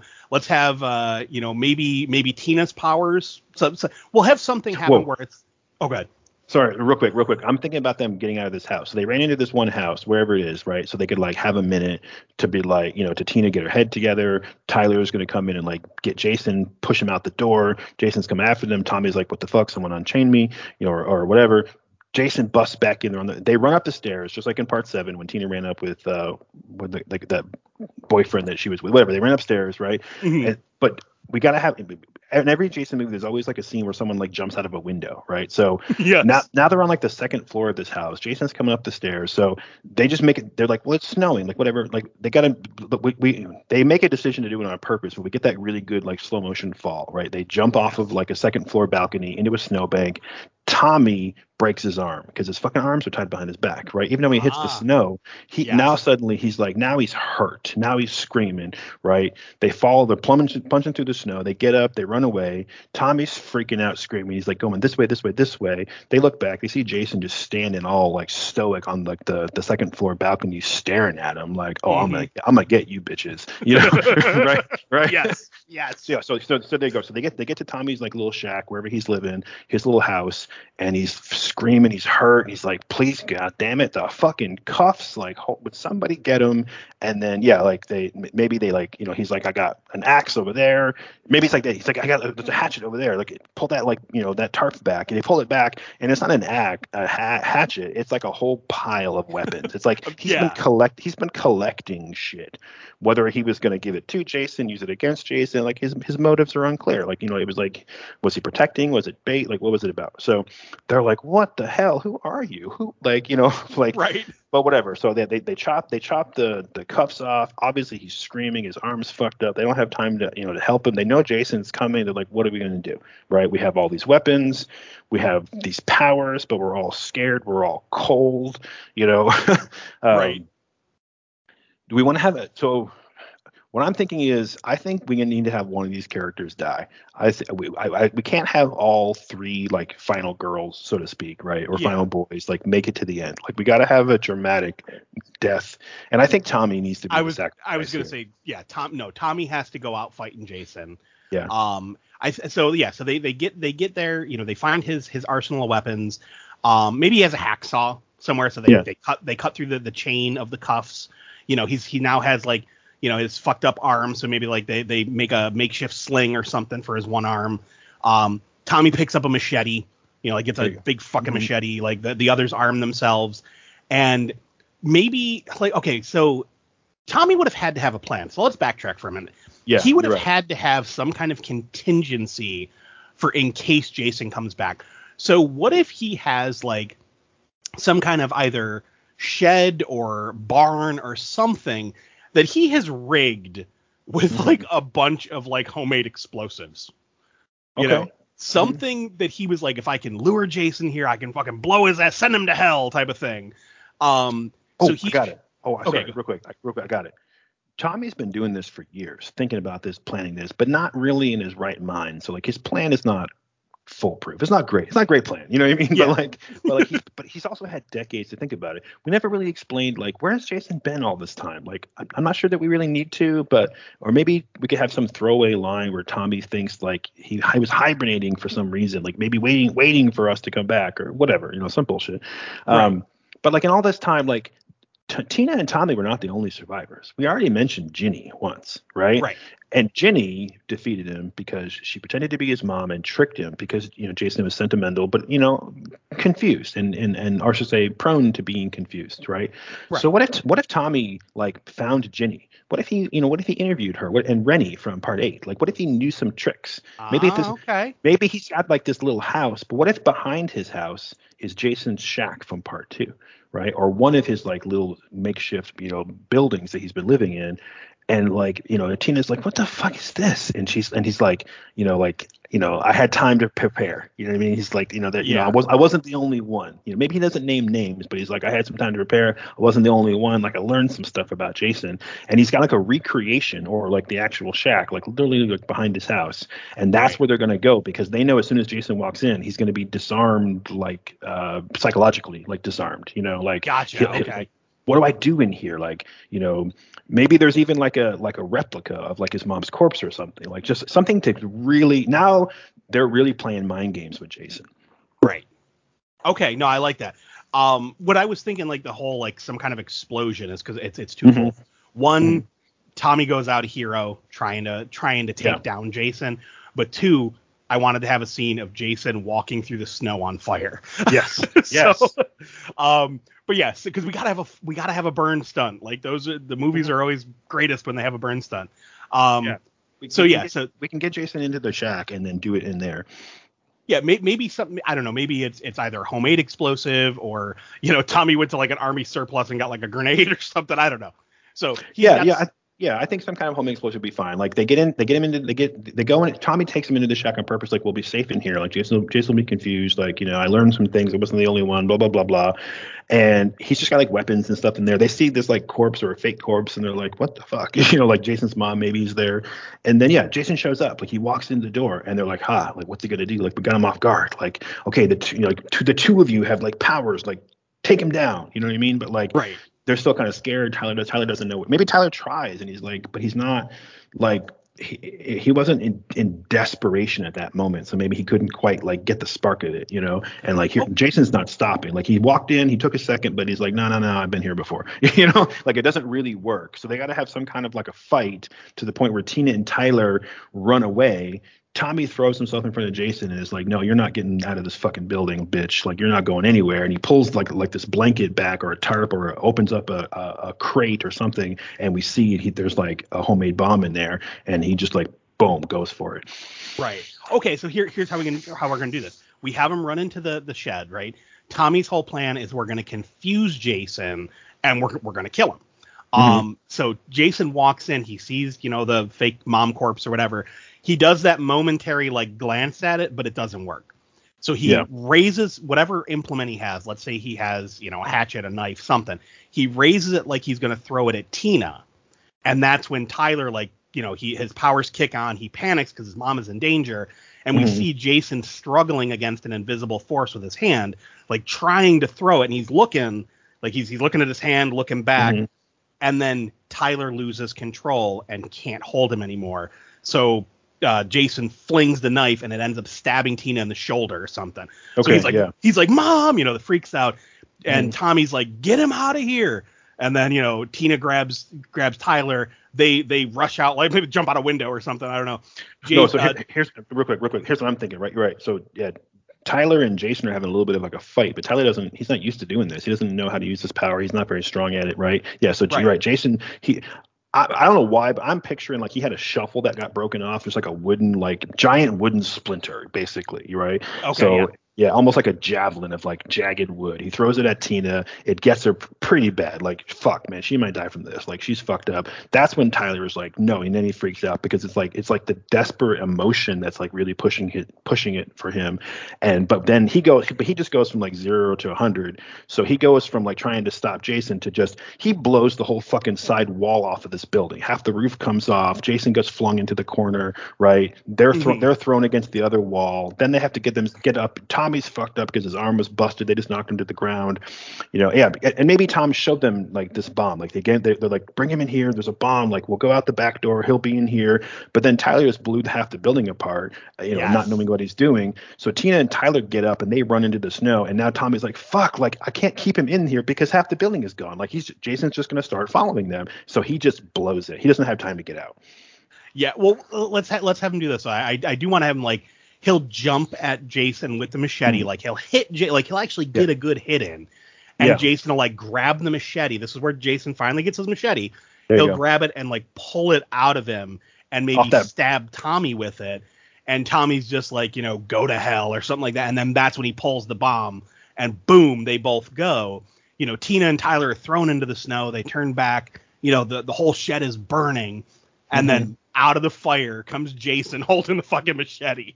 There you go. Yeah, Tommy's got to say like, "I'm sending you back to hell" or something like that. Yes, It's gonna be a back to hell reference. some kind of little Yeah, gag in but there. you're right.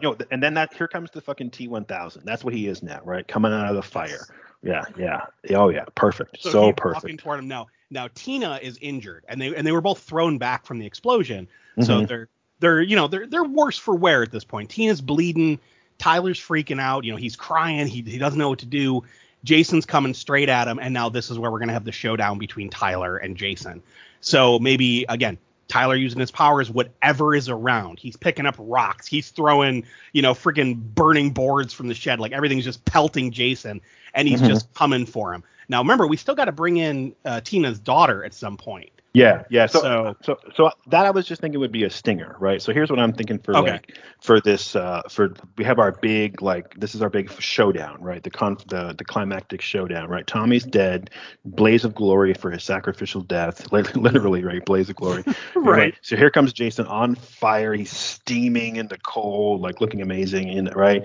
Yeah, and Mhm. he's coming for him, and like Tommy and Tyler, or sorry, Tyler and Tina, when they were running sort of in desperation, but they ended up going like back to the house where like Tyler had those kids, right? We got to kind of Okay. reference that because then we see these kids are looking out the windows and they're like, oh shit. But then Tyler's like, fuck, I can't go in that house now. Like I can't lead Jason to them, you know? Right. But Tina's like, she can't run anymore, right? She's on the ground.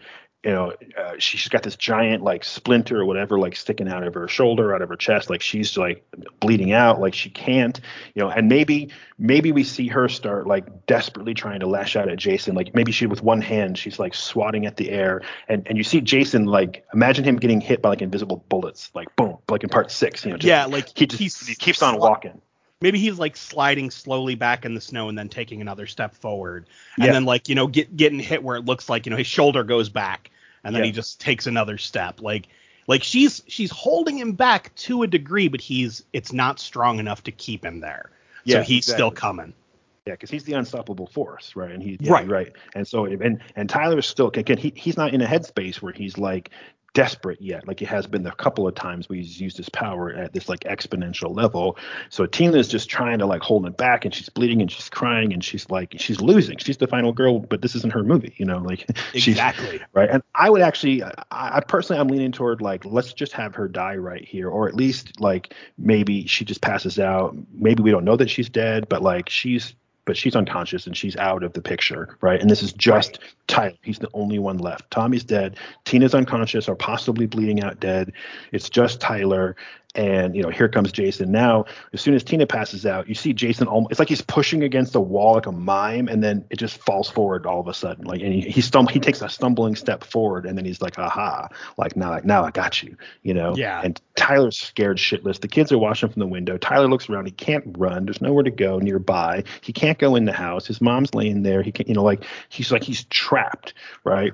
But then, and this is when he starts to get so desperate. He was desperate before to save his mom, right? But now he's like, I got to save myself. I got to save these kids. And then it's also just anger because he's just like, you know what? Fuck you, bro. Like, what the hell? And it's a story arc for Tyler because at the beginning of the movie, obviously he hated his mom. He ran out to get away from her. Screw you, mom. I hate you. Don't ever talk to me again. And now now he thinks he's going to avenge her because, of course, he loves his mom. Yeah. So we see him just like the showdown in part 7 I referenced earlier by the puddle. He's just like, no, fuck you. But he doesn't really know how to use his power. So he just like pushes Jason down. And Jason gets up like, oh, but we've been through this before. Like, what else you got? And then maybe he's starting to throw stuff at Jason.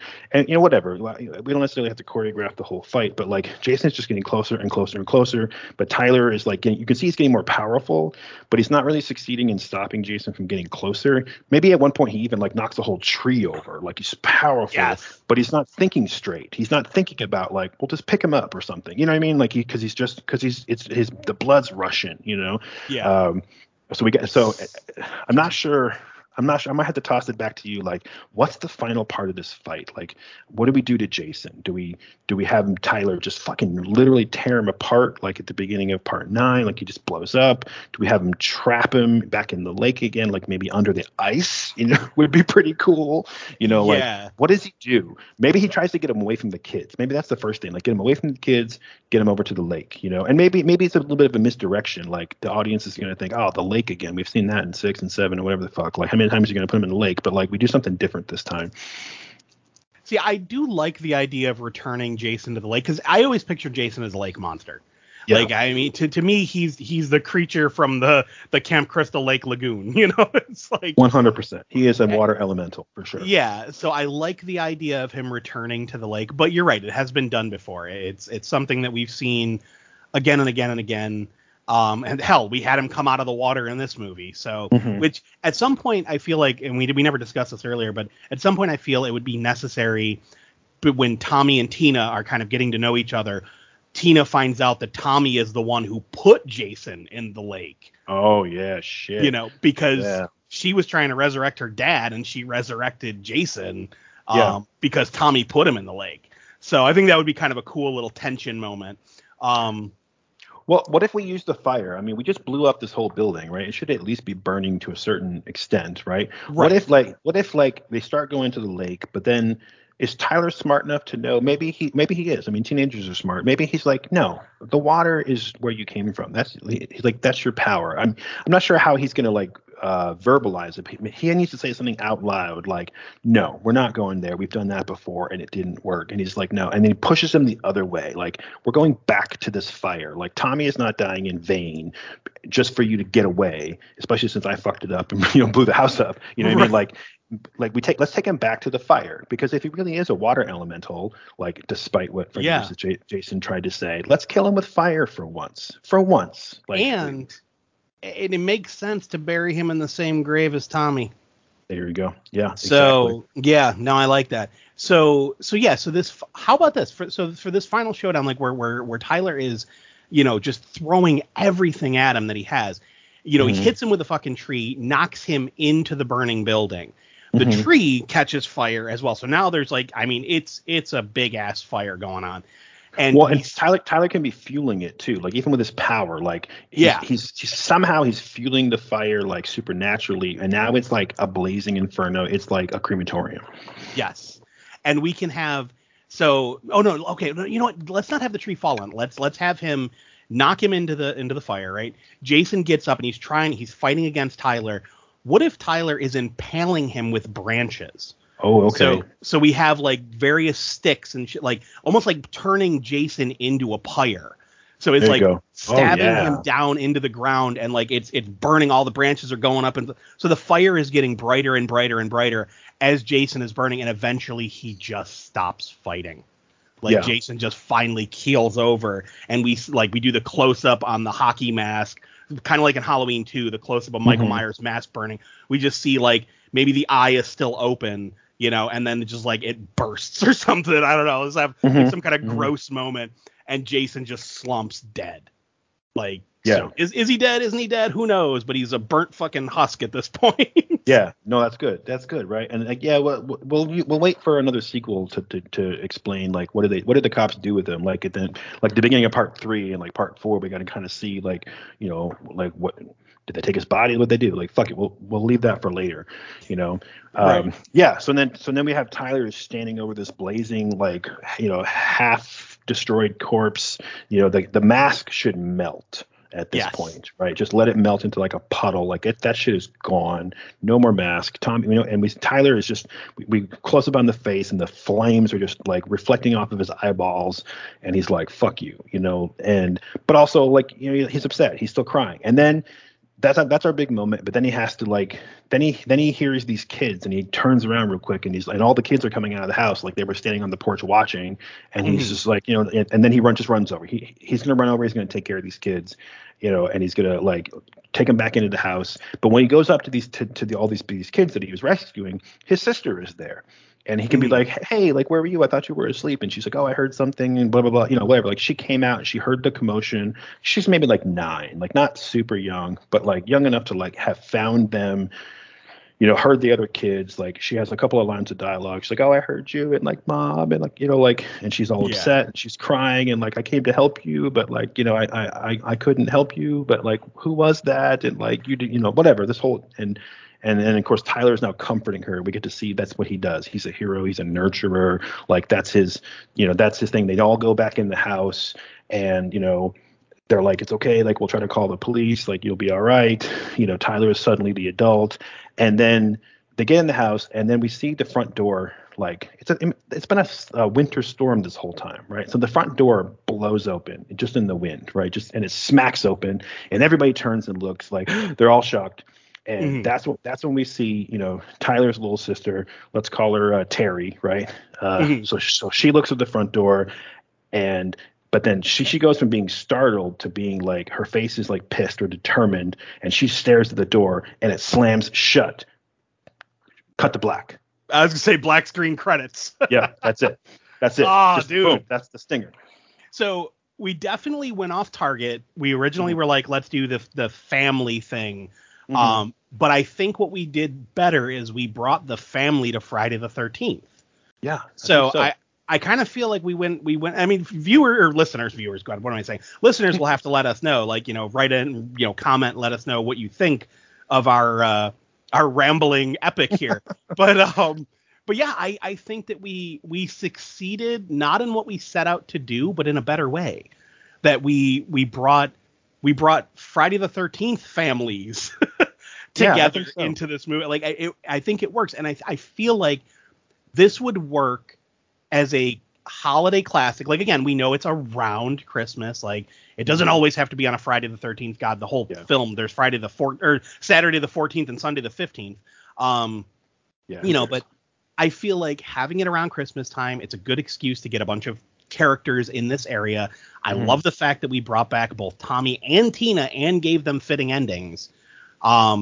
Yeah, I want to see this now. I know, me too. Like this went to some really interesting places, and I'm glad that at the beginning of the episode, it's our first episode, we were kind of stumbling and kind of unsure how to start and like how to get into the topic. But once we really got into the topic, like this to me is what this show is really supposed to be about. And it's why we wanted to have another podcast, because I wanted to have conversations like this, because this is really truly an amazing idea. I mean, if I do say so myself, like I agree with you. nothing's ever going to come of it. So let's put it into the world through this podcast and let people hopefully enjoy it. If anything, I'm going to enjoy it. You're going to enjoy it. I had a great time. We've been recording for just about 2 hours now, but I don't care. Like, this is exactly what I wanted to do. I love this idea. I do agree that this is we brought in Tina's family. We brought the character, the family of the characters with Tommy and Tina back to the fold, a little cameo of Jason's mom. So we have all of that aspect. But then we got like all the good tropes of like the comedic kills and like, the sex scene and the drugs and the the underage, whatever. And we brought back some of the old references. And I really think we put together something that is really, really respectful to the legacy of the franchise, and it could fit. It could fit after the remake and still work. It could fit, pretending the remake didn't happen and we continue on with the original continuity, forget Jason X, forget, whatever. Like you can really slot it in anywhere after part 7. Yeah. Depending on what you wanted to do. But I'm respectful of the whole franchise, with the exception of Jason X being, an alternate, timeline. The rest of it I think really, really works. And I think I think this is awesome. And I like the fact that it has a finality to it for the 13th, potential movie. We melted the mask. We used fire for the first time, really, to really stop Jason, like burned him up, like they chopped him up and blew him up in part 9, but then they should have just incinerated that shit. They Right. just, maybe that movie would have gone better if they hadn't, tried to inspect him and just incinerated him and been done with it. But yeah, I really think this is cool. It could be a fun, like, like a Krampus style, like Christmas horror movie. I think Krampus is a really good, what's the word? Like barometer for yeah, there you go. It's like an family Christmas. yeah, exactly, because it's a genuinely horrific and scary movie at times. It has real horror elements. It's not just silly. It could have been silly, but it was, and yeah, it's also a pretty sweet Christmas movie. It has a message about family and appreciating the things that you have, and I think that's all really, really cool. So yeah, I think this is awesome. I'm really glad we took the time to do this. Really looking forward to, to taking on another property next time, and maybe we won't always go into so much, pedantic detail. But Yeah, I think that's going to happen anytime it's a property that we both truly love. Like if we were to hop onto, let's say, Predator. Oh God. or something like that. I feel like we would go into probably as much detail as we did here. But if we're doing something like our original concept for this episode is like Josh mentioned earlier, we were talking about just tackling another Christmas movie. I feel like if we were to tackle Home Alone and talk about, hey, what would we have liked to see? What would we have liked to see happen to Kevin next, instead of going with a different, member of the family or a different family altogether for a sequel? I feel like it wouldn't be anywhere near as long, but it would still be just as fun. But yeah, anytime we're talking about a property that we're huge fanboys of, I think this is going to happen more than not. So. Yeah, I agree. I mean, like the title of the show, Raised by Rentals, you and I were, the title is supposed to be indicative of the fact that like the generation that you and I grew up with is, we grew up with this pop culture that shaped the world as we know it today. At least I think so. I mean, maybe that's just me being, pretentious about the generation that I personally belong to. But I feel like the greatest generation, and really had an effect on our society as a whole, as far as the culture. Coming out of the World War II era, I think the Gen X generation really, formulated the pop culture as we know it now. They weren't the first ones to do it. There was lots of interesting things before the VHS era, but I feel like everything now is always a remake. It's a remake, or it's taking off of something, from around that time period. And I feel, pretty, grateful to be a part of that generation. But I think we have a lot of really, really cool things to talk about. There's so many great ideas that came out of that. So many great and classic movies. I almost said modern classics, and I'm like, Karate Kid is not a modern classic, because it's a classic, but it's almost 40 years old. It's officially a classic at this point. Yeah, right. Exactly. There's nothing modern about it, but nothing really will be modern on this show, because we're gonna try to cut off around 2005, give or take. Yeah. But I mentioned before, and this is a good segue into just a little bit more information about the show. That today, this was a lost footage category. That's the genre shelf we went to in our little, virtual video store here. And there's going to be some other genres that we're going to explore, and I won't go into what they all are right now. But we're going to be looking at some final chapter movies where we're going to give a proper ending to things that never really got a good ending. We're going to talk about what we would have done if we'd been able to take that thing that just kind of petered off and like really finalize it. And we'll do some editing room categories as well. And Mike, you kind of alluded to that a little bit, where we'll take an existing property that like it works, but like is really not perfect, and we can kind of tweak it a little bit, and we'll talk about what we would have done if we had the opportunity to edit it a little bit different or make some small changes and really make it great. So we'll get into some of those, and hopefully we'll have some things that will keep people interested. I wanted to mention too that in regard to this topic we talked about today, and we somehow it never came up in the 2 hours we've been talking, is that I am aware that there is a fan movie where somebody made a Jason in the Snow fan movie, Yes. but I have not watched it. I purposely avoided it. As soon as I what I did was, when you and I started talking about what we're going to talk about today, I was like, okay, cool. Like, let me. I couldn't remember what I had just recently been watching where Sean Cunningham was talking about it, and I remembered eventually it was the Movies That Made Us. I think that's the name of the show on Netflix. They did an episode about Friday the 13th, and they had mentioned something about the Jason in the Snow script, and so I was trying to Google that show so I wouldn't be trying to remember it while talking like I had to do. But as soon as I started Googling it, like that short movie came up, and I had remembered that I had heard about it, and then I just immediately like closed the browser. Like, I don't even want to know. I don't want anything to influence what we're going to talk about. So that's just kind of like a disclaimer that like this is just off the cuff, like you mentioned earlier. You and I, off the dome. But I think it's some pretty cool stuff. So, anything else for this episode, Mike? One of the things I will say before we close out is it isn't always. I know you mentioned it isn't always going to be about movies. But particularly, I can speak really. We did mention video games. Now, we grew up in the Nintendo and Sega era, and anybody who grew up in that era will recall movie tie-in video games are trash. They are always trash, and you don't want them to be trash, but they are always trash. So I feel like some of the stuff we will eventually talk about is, what would we have done with the NES Friday the 13th? Or what would we have done with the NES Nightmare on Elm Street? Not that those games aren't fun in their own right, because they definitely are nostalgic and fun, but they're not good representations of the property in any way, shape, or form. So I know we wanted to discuss that, and we will be discussing comics as well. Mm-hmm. I will probably be more familiar with the early 2000s era. That's heavily when I was getting back into comic books. And I got back out again around 2010. But I know there's some stuff that you and I could really go off on a tangent about, like the new X-Men run that then was it Chuck Austin? Was he the guy that followed? It was Grant Morrison, followed by Chuck Austin. Yeah. Chuck Austin ruined that, in my opinion. Yes, he did. So that's what I say. Like, we could talk about the Grant Morrison amazing new X-Men run, followed by what Chuck Austin did to kill it, and what we would have done instead. Stuff like that. Exactly. But again, most importantly, a lot of this is going to be, based on our memory.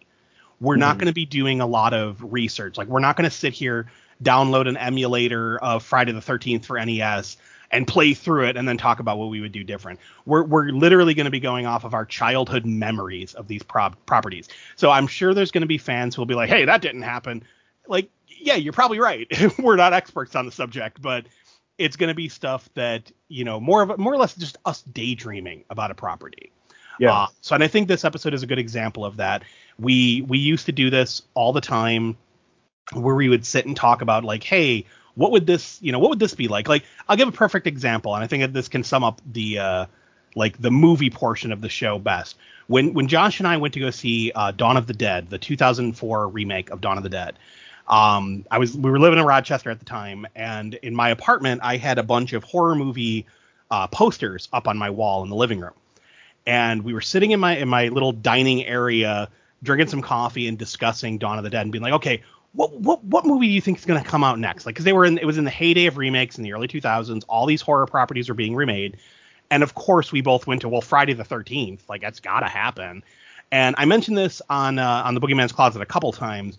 The conversation, like Josh just kind of ran with it and was like, okay, we get rid of the whole mom backstory in the opening credits. You know, we show like a flashback intercut with credits and blah, blah. Like he had that whole thing locked down, and that we would start off with Baghead Jason and he would get the hockey mask. Like all of those details were there. Fast forward to 2009, I'm in the theater watching that movie and I'm like, holy shit, it's exactly what Josh said. So we used to have these conversations all the time. And I think we're going to have a lot more of them. So, and I'm really glad you mentioned that too, because you mentioned that story about the remake when you mentioned it on the Boogeyman's Closet. Sorry, and I just spaced for a second because I'm like, you just mentioned that. But yeah, you mentioned it on the Boogeyman's Closet, and I was listening to that episode and was like, yeah, I remember that. That's funny. That's crazy. I think it was during the Dawn of the Dead episode you had brought it up, and I'm like, yeah, that's right, And so when I was listening to it after the fact. Even the episodes that I'm on, of course, I'm going to listen to it after the fact, right? Oh, of course. listen to all the dumb shit that I said and all the stupid, stupid tangents I went down to waste time. But yeah, I always think it's funny because you're always like, oh, this was a long one. And I'm like, fuck, that's my fault. Sorry. No worries. No, it's I have fun with them. Yeah. No, yeah, you mentioned that, and then I was listening to it afterwards, and that's when I really started thinking about, man, like I would love to go on there and talk more about this kind of stuff, but I don't want to elbow my way into your podcast just so we can like have some bullshit conversations about this kind of. So when you mentioned to me that you were like, oh man, I'd love to do like a thing where we just have a conversation about these stuff, and that's when it kind of gelled for me, because I was like, I was already thinking about wanting to have a venue for having these types of conversations, so I don't have to worry about derailing your Boogeyman's Closet episode, and we can just have these talks, and I can, get all these ideas out, Yeah. so I'm glad we did the show, because this is a truly nostalgic celebration here, and I am not going to apologize for it. Yes, we have tricked you into listening to a nostalgia show, but but yeah, I mean, we were raised by the video rental store, so what do you expect? And I'm sure you'll agree with me here that I have a ton of very distinct memories of going to either Blockbuster or Video Factory or Movie Time, all these different rental stores, Far More Video back in the day, Delta Video. Good God, I'm dating myself. Delta Video. Yeah. But like, I have so many distinct memories of renting like a movie and a Sega Genesis game, or like getting a horror movie and a comedy, because you can't watch the horror movie and not watch a comedy and go right to bed. Like, it'd be scary. Like I have so many memories. So all these different movies are tied together for me, right down to buying like certain types of candy. So like when I'll watch a certain movie, I'll be like, oh my God, Milk Duds. Like it'll just like spring forth in my head. So that's a lot of what this show is going to be. It's going to be very nostalgic. It's going to be a lot of trips down memory lane. Hopefully you guys will enjoy it. Like I know you mentioned with the Boogeyman's Closet, derailing it and stuff. And I really like those types of conversations. That's one of the reasons I was like, we got to do this, because I want to have more of these conversations, because I never look at it as being derailed. I'm having fun. The only unfortunate thing is a lot of times we're recording on a night I have to work. So I'm like, oh shit, I got to move. But we do have a distinct format on the Boogeyman's Closet, and it is one that kind of happened organically. Originally we were just going to talk about the movie like many other horror movie podcasts, just our own opinions on a movie. And slowly it kind of became, let's go through the movie beat by beat and kind of talk about everything, like sometimes down to ridiculous, like unimportant details, but stuff we found funny. And I've gotten a lot of feedback on that like people like that. So hopefully you guys like this type of show, because this was honestly one of the things I originally set out to want to do with the Boogeyman's Closet, is have these nostalgic talks. So I'm extremely excited to have this outlet to talk about this type of stuff with properties that I love. So hopefully everyone agrees. Okay. Sorry, go ahead. Yeah, no, sorry, I didn't mean to step on the end there. Oh, no worries. No, yeah, I totally agree. Like, to me, this show is it's the conversation that you have in the car on the way home after you've gone and seen an amazing movie, right? Yes. Like to this day, like when I go see a movie in the theater, if I'm not like with friends or other people who are as much into the movie as I am, like I always get real bummed, you know what I mean? And Yeah, like, me too. I mean, and obviously I love going to see the movies with my kids, but like you go see a movie and it's, it's some family, film, and yeah, I'll geek out about it as much as you can with, with some of those things, like with my kids, especially my daughter. Like the Jungle Cruise movie most recently, which I'm very, very surprised was actually like legitimately cool. And we had like some really cool conversations about like the history and the references, and the plot was very, very, very, I mean, it's very Hollywood formula, but man, they did a good job. Mhm. But like it's not the same. It's not the same, as watching some big blockbuster or horror movie or action movie. But like I said, we were latchkey kids, like raised in the video store rental era, and so many things about my personality are fueled by those exact same memories that you mentioned, like the way that I speak, the things that I do for fun. Like I can trace it all back, to those early trips to the video store, to where I found like Clash of the Titans for the first time, Yes. and I'm sure that part of the reason why I love, something like RoboCop so much to this day, which is probably in my top five, is Oh yeah. because when we were kids, my mom, if we rented an R-rated movie, she would insist that she and my dad watch it first, which I'm sure was just an excuse for her and my dad to have like a movie night without these stupid kids, but also, but also so that like they could see if it was okay for my brother and I to watch. And of course, it was the 80s, it was the 90s. The standards for parenting were so different. But yeah, I remember like sneaking out of my bedroom and staring down the hallway, trying to like catch a peek of the TV screen. Because I'm like, oh man, RoboCop! Like I want to see that movie. I don't want to wait till tomorrow, Yep. And I just have, and that's sort of a memory is like a very it's a very what's the word? It's a very sort of important memory to like my development and like the things that I enjoy, and because of course that it became like this forbidden fruit that I had to see, and Oh yeah. it's indicative of the era that the next day my mom was like, yeah, it's okay if you guys watch it, but when you get to that scene in the locker room, like just fast forward a little bit, and 'cause she didn't want to tell us it's because there's like a topless woman who's on screen for like a half a second. But I'm like, okay, so it's okay to watch the guy who's blown literally to pieces by a hail of bullets, shot so many times that his body starts to fall apart. Some guy does coke off of like his girlfriend's tits. Like there's so many flying body parts and blood, and a guy gets literally melted. But hey, I got to fast forward through that topless scene for half a second, right? That's the Yep. era we're talking about. Oh god. And I was just thinking about that when you were saying that. I'm like, that in particular. I remember why I saw RoboCop in the theater. I remember my dad took me to see that, and I was shocked by some of the stuff in that movie at like what 7? I think it was it 87 that came out. I think. Yeah, yeah. The same. I think it was 87 too. My first movie I ever saw in the theater was Platoon, Oh or I should say god. my first adult movie. Let me say it that way. My first adult movie, like it wasn't G rated. Was Right. yeah, was Right. yeah. My dad took me to see Platoon. Yeah, say I remember the two that stick out to me that my dad took me to see that I looking back as an adult, I'm like, my God, were RoboCop and Predator. But with RoboCop, yeah, you're a kid, you're like, oh, boobies. But for me, it was the scene where Murphy gets shot apart, like that stuck with me. That I scared the know. hell out of me.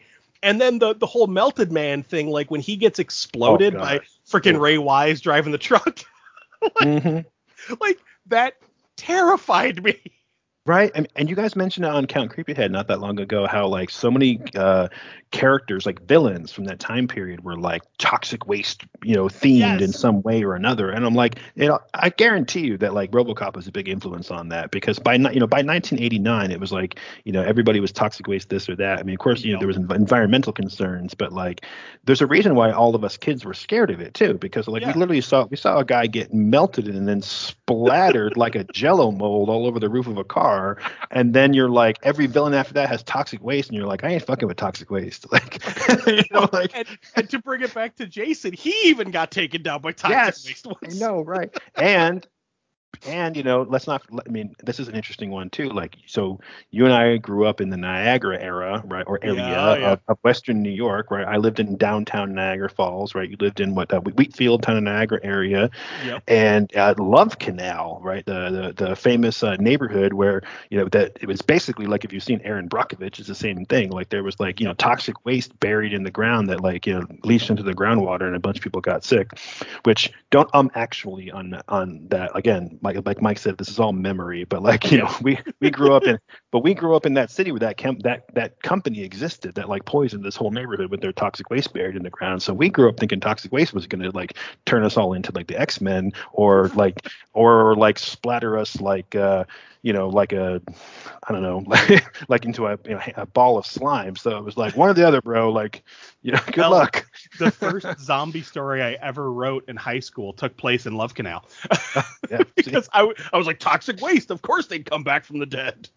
See, and everyone I know too has those stories when they're a teenager of like that there's some place in your town, like you sneak in and there's like, oh, if you look Oh, over yeah. there, you see like eyes, or like there's a ghost, or there's like it's an urban legend type stuff. You gotta go to this neighborhood, and there's like here where I live in Texas, there's urban legends of like this character called the Hairy Man, or there's a couple other like interesting like ghost stories.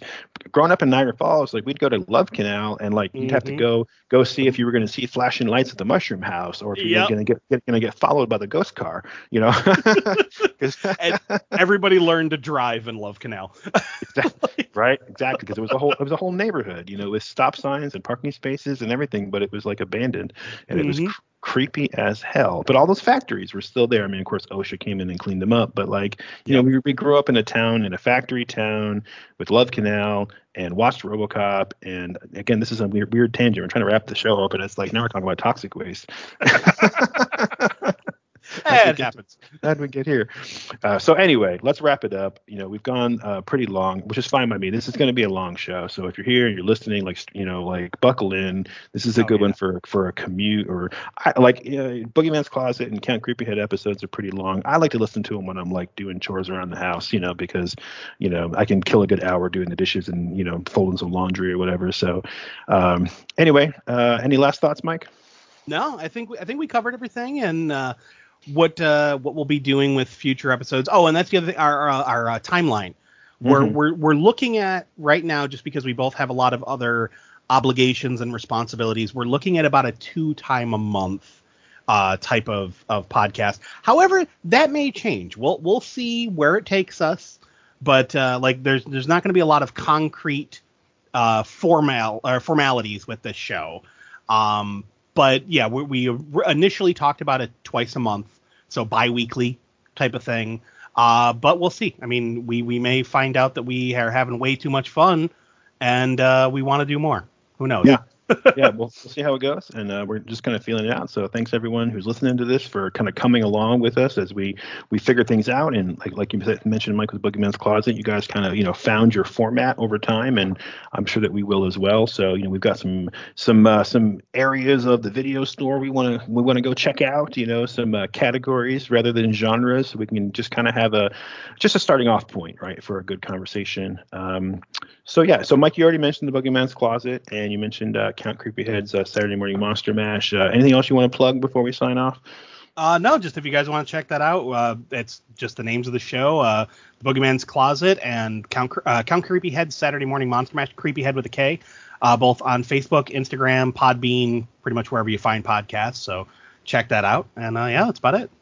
All right, all right. Yeah, you can find my little comic book side project on Instagram and Twitter at Comics Boost, COMIXBOOST.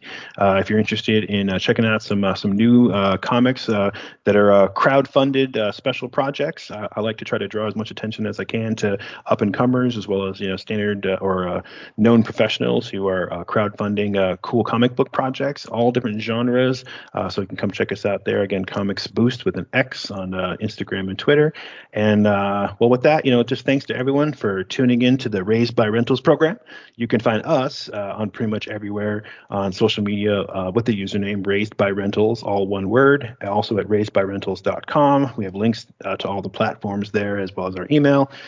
So whatever service you're listening to this on, please, come back next time. And if you would be so kind, leave a rating, leave a comment, let us know what you think and what we should talk about next time. Maybe you'll have a great idea. And with that, I'm Josh. I'm Mike. And we have to return some videotapes.